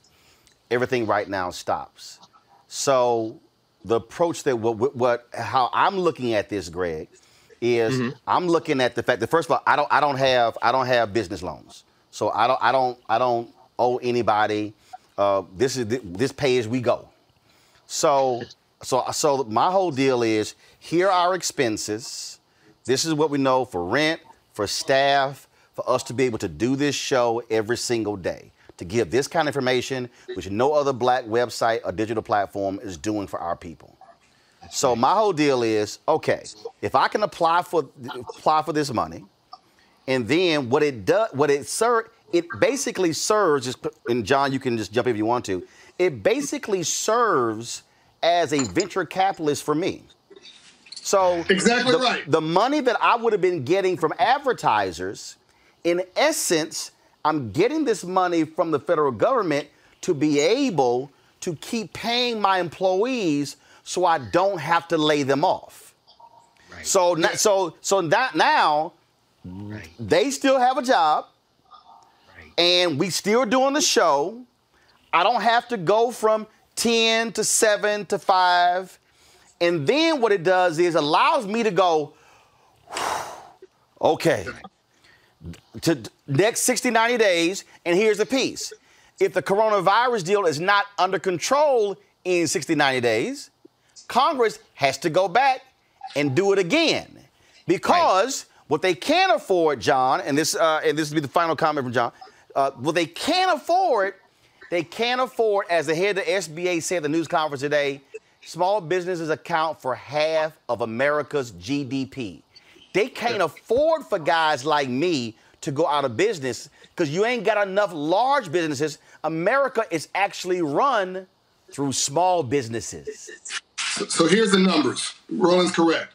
50% of all jobs in America are small businesses. 20% of all jobs in America, of all small businesses in America, of all jobs in America, are companies with 20 employees or less. Companies like Roland Martin's. And 70% of this economy is consumer spending, the people who work for these companies. 90% of all businesses in LA are companies with 100 employees or less, and LA is the 12th largest economy in the world. See how this all connects together? So Roland is literally correct. I'll give you one other thing. No one can afford for this not to work. Why? Because this is not a crisis of poor people in New Orleans or poor people in South Central LA. Oh, we're so sad about the state of Texas. This is a global crisis, and rich folks, and I hope there's some rich folks watching. I don't mean rich. When I say rich folks, I don't mean white people. I mean rich. I hope you are rich. Wealthy and rich folks, difference.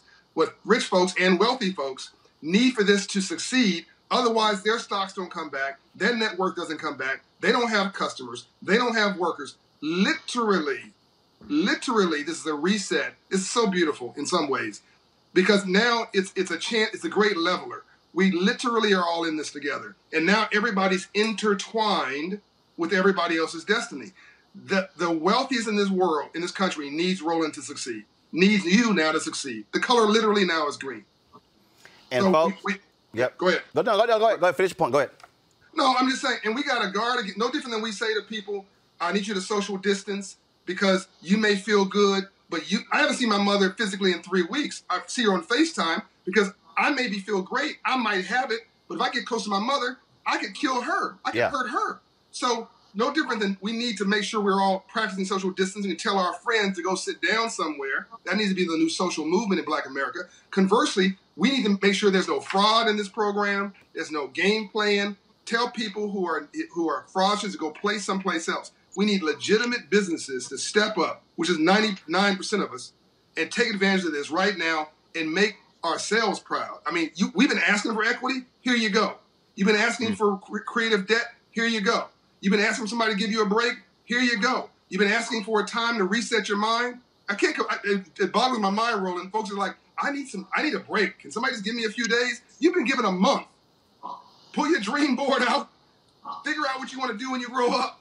Reimagine your life. You've been given creative flexibility on debt. You've been given flexibility on planning your life, time with your family, time with yourself, and some capital to start or move your life forward. What are we waiting for? Folks, this is, and for everybody, and John has been a huge supporter of this show, and I greatly appreciate that, just like our panelists. Y'all keep seeing me hear me say this, and y'all may think I'm crazy. This is why you have to have Black-owned platforms, because John's on CNBC. They ain't gonna have a segment with John that long. That's right. Breaking this down. And not this blunt. Right. This is the stuff that we need, because trust me, we're not getting it on these mainstream networks, which is also why we need folks to support. A lot of y'all on YouTube been giving. I appreciate it. And y'all been hearing me for a year and a half now talk about why we need 20,000 followers, giving $50 each, $4.19 a month, 13 cents a day for this kind of information, because this is what we have to get. John, there's a conference call tomorrow that's specific to these issues in Black businesses. You're going to be on that call when it's done. Hopefully it's not going to be a 5-hour call. No, 1 hour. Perfect. So when it's done, we want you back on the show tomorrow so we can keep pushing this information out so our people are not locked out. And if I'm correct, when you talk about the website, we're going to do you have the where they can go? Because I think it opens tomorrow to begin to apply. Yeah. So I don't want to give you the wrong information. All right, I know if you go to SBA.gov, they'll have everything there. So I don't want to give you the wrong information on the website. So folks, go to sba.gov, sba.gov. And Operation Hope will have it as well, operationhope.org. So let me say a couple of things in closing, Roland. One, I'm a member of your program. Yes, sir. Because we got to walk our talk. PhDs are good, but PhDs are better. So I wrote a check, and I'm encouraging everybody else here to write a check. You can't afford not to do it. If you believe in it, then back it up. And so that's the first thing. Second thing is there is a call with the White House tomorrow, and I'm happy to come back on. But you also can get on that call will be Ambassador Andrew Young, Dr. Bernice A. King, CEO of the King Center, Tommy Dortch, Chairman of 100 Black Men, the Russell family. I don't know which one. Somebody from the Russell family. Cassius Butts. There'll be Lisa Borders, who is a brilliant former chairman of the Coca-Cola Foundation. There'll be a lot of luminaries, Reverend C.T. Vivian, who will be joining this call around this focus at the White House around Black businesses accessing the CARE Act. So we're going to come out of that with information that is useful to your audience. I'm happy to come back on. If it's helpful. Well, we're going to have you on, and we're going to have all of them on as well, because we here 5 days a week, and we're going to hammer this thing every single day so we are not left out. John Hope Bryant, founder of Operation Hope, man, I appreciate it. Thanks a lot. Peace and light. All right, thanks a lot, folks. Great information there. And again, that's why we do what we do. Let's go to this next story. At least 7 people who attended a conference, a COGIC conference in Kansas City, have been diagnosed with COVID-19. The Kansas Department of Health and Environment issued a statement this week saying people who attended Kansas East Jurisdiction's Ministers and Workers Conference at the Miracle Temple Church of God in Christ may have been exposed to the coronavirus that causes COVID-19. Now, folks, not having church services during this outbreak certainly creates a problem for a lot of churches. Now, here's the deal. People love talking about mega churches, but the reality is this here. Mega churches only comprise 4% of all churches in America. Mega churches comprise 4% of all churches in America. 96% of churches in America are small churches. And so what has happened is many of these churches are struggling to keep their churches strong until the parishioners return, and that's where larger churches are stepping in. Joining me now to talk about this is Justin Giboney, attorney and political strategist, and Bishop Vincent Matthews Jr., mission president for the Church of God in Christ. Bishop Matthews, how you doing? Bishop Matthews? I am here. All right, how are you, man. Doing great. All right, pull up Bishop. So Bishop, what are the churches doing for these smaller churches? Because a lot of these smaller church pastors don't see what's happening. They're concerned. They're thinking about, will they lose members? Will they lose their churches? Will they lose their buildings? What's happening? A lot of churches are in trouble. You know, the narrative that's out there is that churches are mega churches with big money. But as you know, Roland, first of all, thank you for having me on your show. The average church is under 100 members. And in Black churches in particular, in urban and rural areas, many of their people have been laid off. Many churches are finding themselves in challenges. And so we've linked with the AND network, and the church is raising money, infuse money to assist these churches so that they can continue to serve their communities. And so that's a huge challenge because our communities are in need of help right now. Is Justin there? Is Justin there? Is Justin there? All right. Well, I'm here. Pull him up, y'all. Pull him up. Justin, please. What assistance do these churches need? What is being offered to assist them? Yeah. So what we've done, as Bishop was saying, is we've created what we're calling the Churches Helping Churches Challenge. And as you know, the Barna group came out, I think, on Tuesday with research that showed that tens of thousands of pastors around the nation do not believe their church are not sure that their church is going to make it through this crisis. So what we've done, we've gone to majority churches, majority faith organizations and others and said, hey, this is the time to show what the church is really supposed to be about. We need to help these small at-risk churches by giving them grants to get them through this period. So we have the Churches Helping Churches Challenge, and we also created the COVID-19 Church Relief Fund. We'll be raising upwards of $500,000 to give small grants, about $3,000 grants to churches that are in need. And Roland, you know, if you get the number saying that tens of thousands of churches don't know if they can make it, that means it's even worse in our community, and that our community is getting hit really, really hard.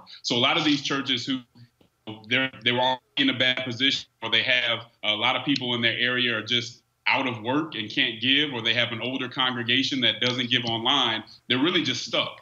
Well, it's time for us to come together, whether you're a white church, Hispanic church, Black church. If you have more financial stability, it's time for all of us to step up and help these smaller churches. So we're going to launch tomorrow. We'll have open applications on churchrelief.org for folks to apply, for small churches to apply to get this money just to make it through the crisis. The worst thing that could happen is for us to get through this crisis, and then you have a bunch of small churches who were serving their communities that can no longer do so now because they didn't make it through the crisis.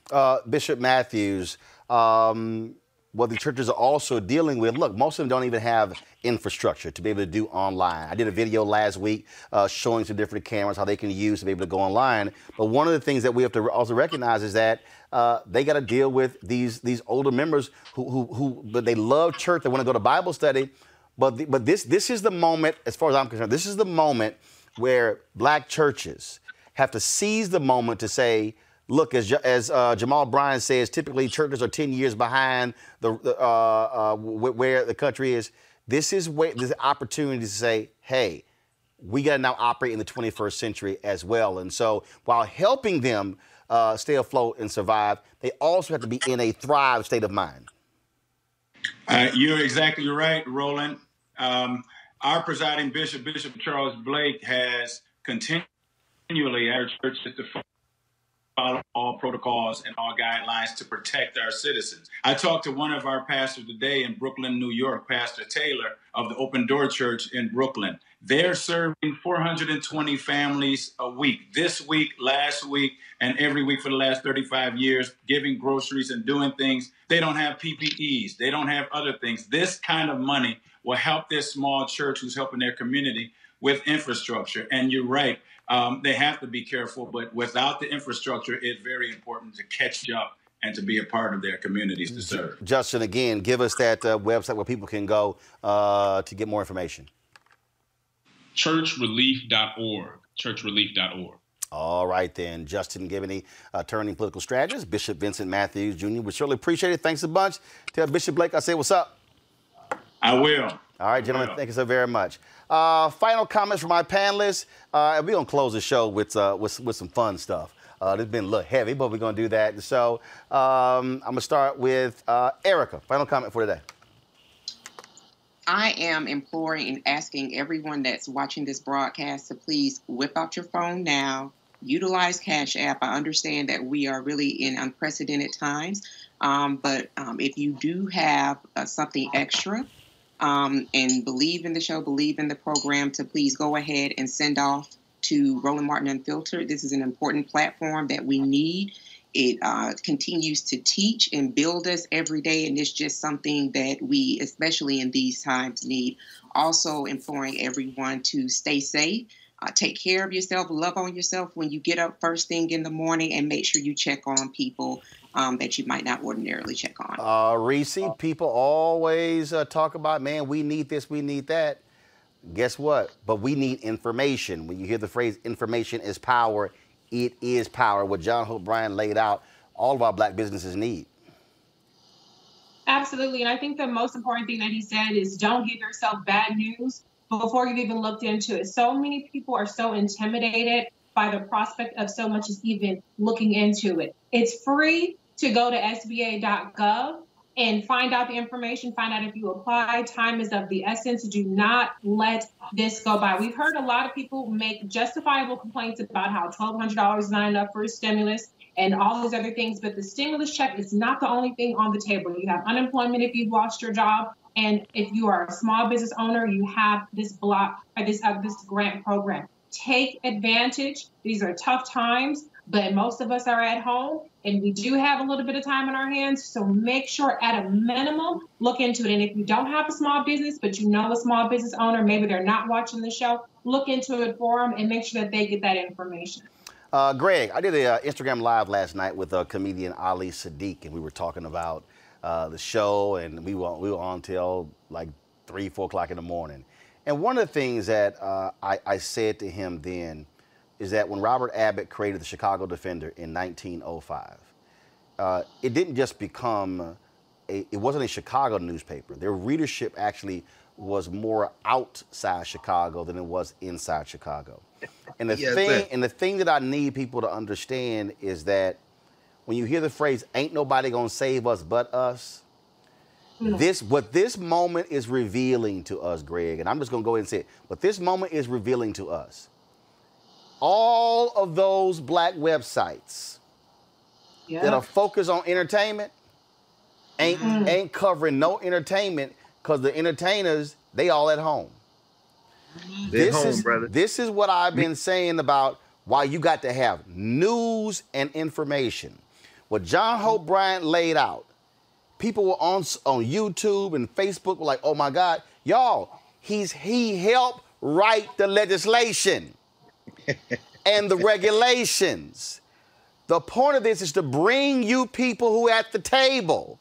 Senator Kamala Harris, Senator Amy Klobuchar. That's why we do this. We ain't got time for games. Now is the time, Greg, and all those books behind you, where we've got to be feeding our minds, because we can't just bitch and moan our way through this pandemic. We got to be prepared. You know what I reach for. You know my man Gerald Horn wrote about 30 books, and they back there. But this is the one you always talking about, Roland's Book Club. Yep. The Rise and Fall of the Associated Negro Press. Claude Burnett. Yes, sir. When we control our institutions, we win. Everything, I echo everything my sister Erica said. Y'all put $2, $3, $4, $5, $10, $15, $20, $30 on this and keep this going. Yes. Echo everything that Reese just said. Y'all have to understand now. We, not y'all. We have to understand. It's time to be smart. Charles Blow wrote something today. He said, you know, you have to understand that when candidates were calling for broad structural change, and moderates were kind of like, oh, the country isn't ready for broad structural change. Brother Blow said, we are now experiencing broad structural change, whether we like it or not.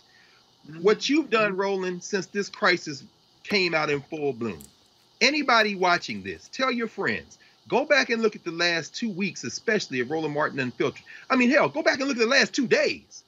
You've had sitting United States senators today, Klobuchar and Harris. You've had the mayors, the black mayors around the country. You've got policymakers. What we just heard from Brother Hope Bryant a minute ago, John Hope Bryant, is worth its weight in gold. And as he said, he's not going to say that on MSNBC. And to conclude, as you said, he wouldn't be allowed to go on that long anyway. This is the greatest evidence in a moment when everything is about to change, that number one, this is the most important news show on television of any racial background or any cultural background. All you got to do is switch to another channel and realize how worthless all that stuff is. It's sensationalist entertainment. And number two, whatever you have that you can bring to Roland Martin Unfiltered to support it, please do, because this information may literally save your life. Greg Carr, Reese Colbert, Erica Savage, Erica Savage Wilson. I appreciate it, folks. Thanks a bunch for sticking with us the full 2 hours. Again, lots of information there, but I got a couple of things left. I want to thank y'all. I appreciate it. Bless you. All right, see y'all next week. People. All right, y'all. Sam Jackson, he's back, and he wants y'all to keep your ass at home. Roll it. Stay the at home.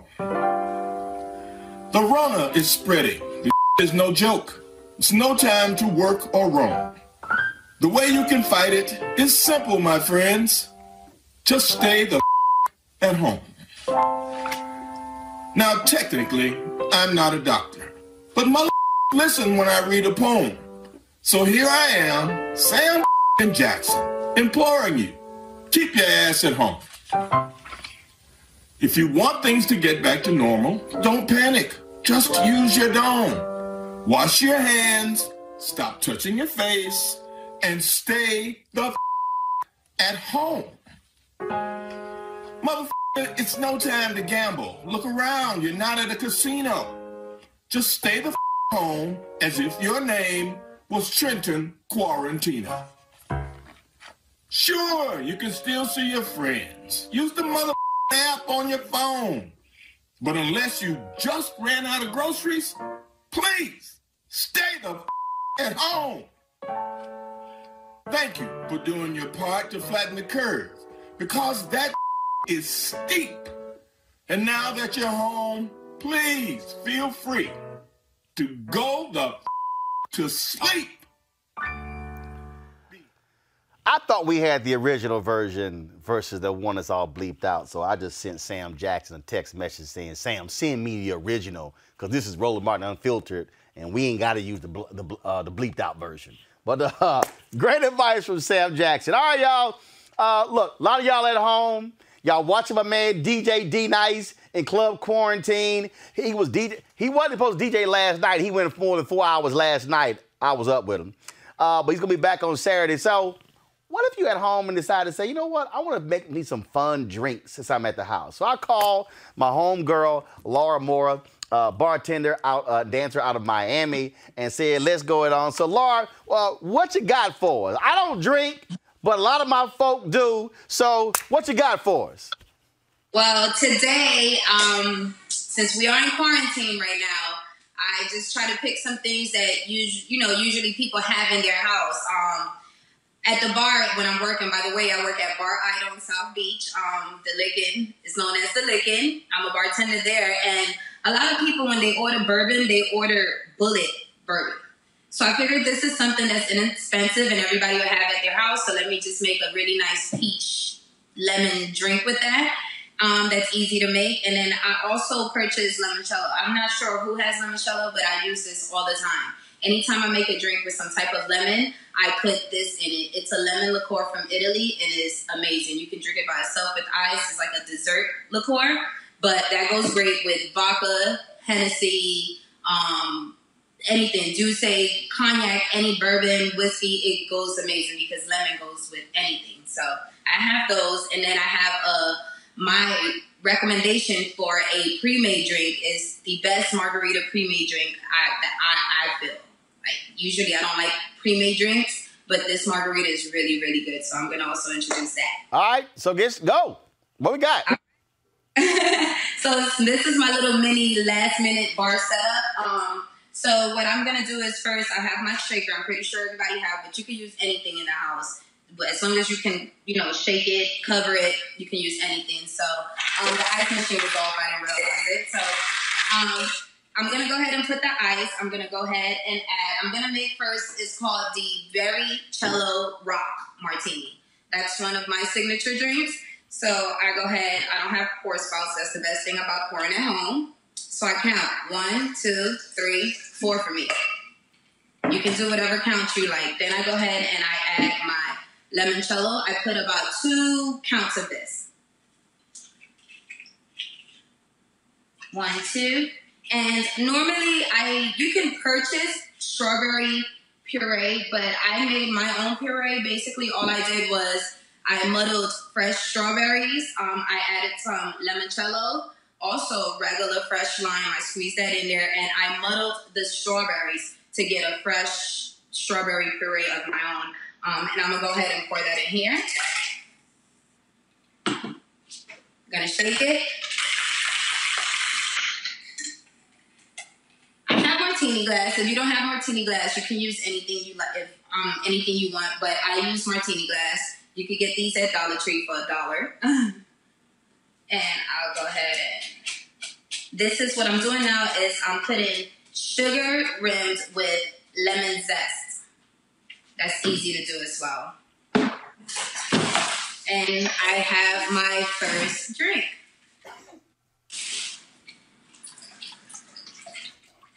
All right, that's pretty. The Very Cello Rock. The reason I'm calling it Very Cello Rock because it's pretty much a strawberry lemon drop. And what I used was Ciroc and limoncello. So Very Cello Rock. All right then, pretty cool drink there. Okay, that's the first drink. What's that lemon drink you were talking about? All right, so this is the first drink. Well, this is the lemon drink. This okay, is gotcha. Okay, strawberry lemon. Okay, got it. So what you want to know about is the bourbon drink. There you go. Peach drink, but right. It also has lemon in it. Roland, the non-drinker, wants to know about the next drink. It's okay. You have a lot of friends that drink. It's okay, like me. So I'm going to go ahead and pour this one out. Give me just a second.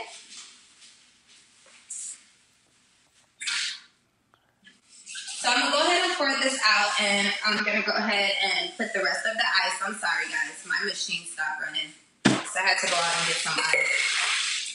So I go ahead and I pour the bourbon. All right, so you're not did you drink before, Roland? I've never drank in my life. Never have. I've never drank anything. I've never drank alcohol, Not when I pledged, not when I went over, not when I got married the first or the second time, 18th, 21st, 40th, 50th, never drank in my life. Look, I'm crazy enough. I don't need no alcohol. You know what? Okay. I get you. I get it. I mean, I don't know how you made it, but all pop, listen, everything. I ain't never even had an energy drink. I don't even drink coffee. So, look, I don't need no help. I drink coffee. Well, I started drinking coffee when I was working at my job. No, I'm good. Those things are addictive. I'm good. But, now, what's this? What's this? So what I'm doing is I put the bourbon. I put 4 counts of bourbon, and then I put 2 counts of the limoncello. I have here a strawberry peach juice. It's made by Tropicana. Again, something easy that you can find, and you probably always have in the fridge.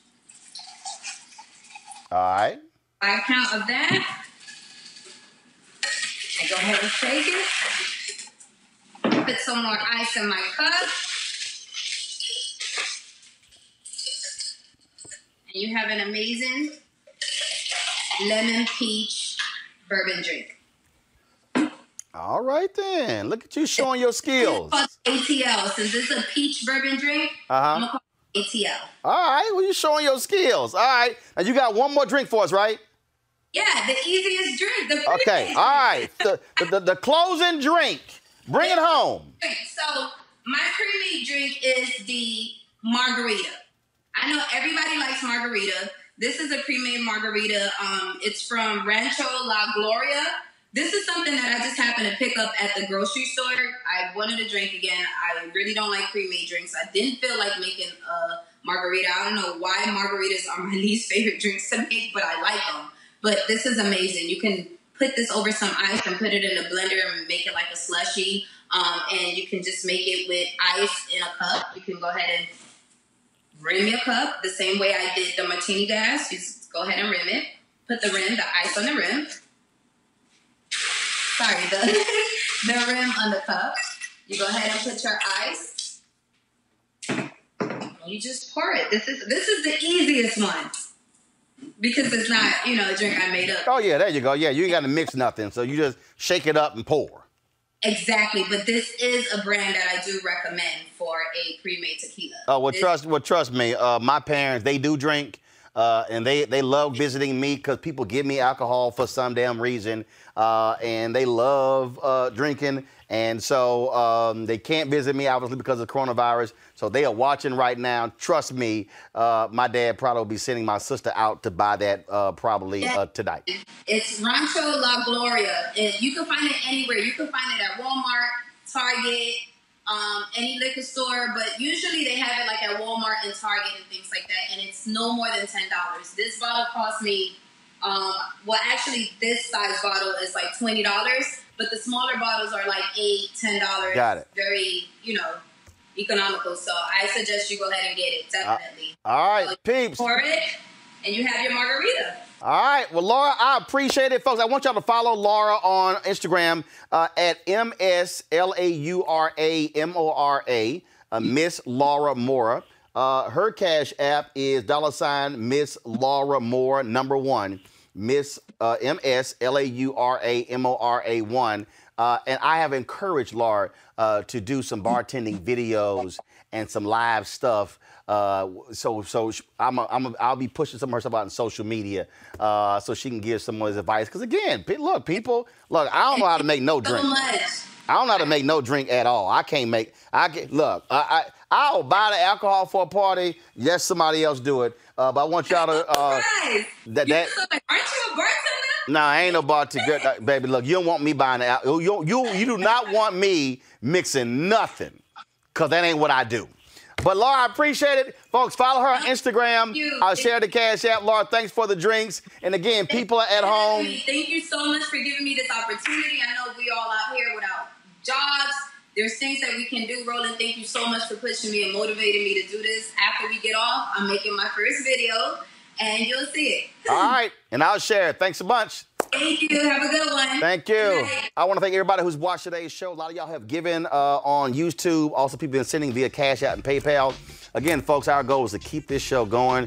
We got great information for you. To have Senator Kamala Harris, Senator Amy Klobuchar, to have a Justin and a Bishop, John Hope Bryant, plus our panelists. I mean, phenomenal. We got a great show lined up for you tomorrow as well. We're going to keep driving this thing to make sure our people are fully aware, safe, protected from coronavirus. You're getting the top medical experts, the top business experts, top political experts, top religious experts. And we putting together this promo right now, that's going to show all the black experts we've had discussing coronavirus, because that's why we do what we do, unapologetically and unfiltered. Support us at Roland Martin Unfiltered. Join our Bring the Funk fan club. And I'm telling you, I got 2.6 million followers. If 20,000 of my fans did $50 each, show's completely paid for. Everybody's paid. And we're going to do we did 350 hours of original content last year. We're going to do 400 hours this year. Ain't nobody else in the black media space doing what we do. We appreciate y'all's support. I got to go. I'll see y'all tomorrow. And shout out to my man who made my outfit. He's from Nigeria. I appreciate that. Holla!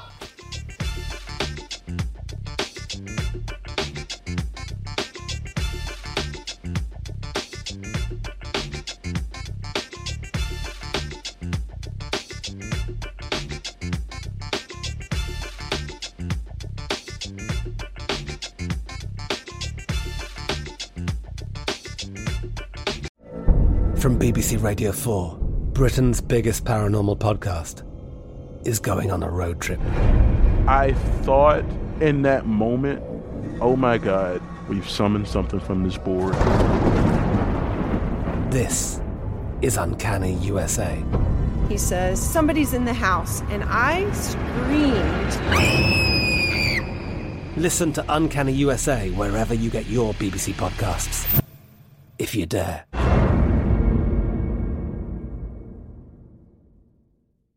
Open a limited-time 11-month certificate at Kemba Financial Credit Union. At 5.25% APY, it's more than triple the national average, plus it's a safe and secure way to grow your money. Visit your local branch or kemba.org/cb for details. Offer expires May 31st, 2024. APY equals annual percentage yield. Restrictions apply. $500 minimum and $250,000 maximum deposit. Advantage status required. Comparison based on bank rate average. Federally insured by NCUA. Okay, round two. Name something that's not boring. A laundry? Ooh, a book club. Computer solitaire, huh?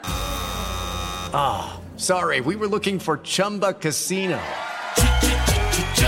That's right, ChumbaCasino.com has over 100 casino-style games. Join today and play for free for your chance to redeem some serious prizes.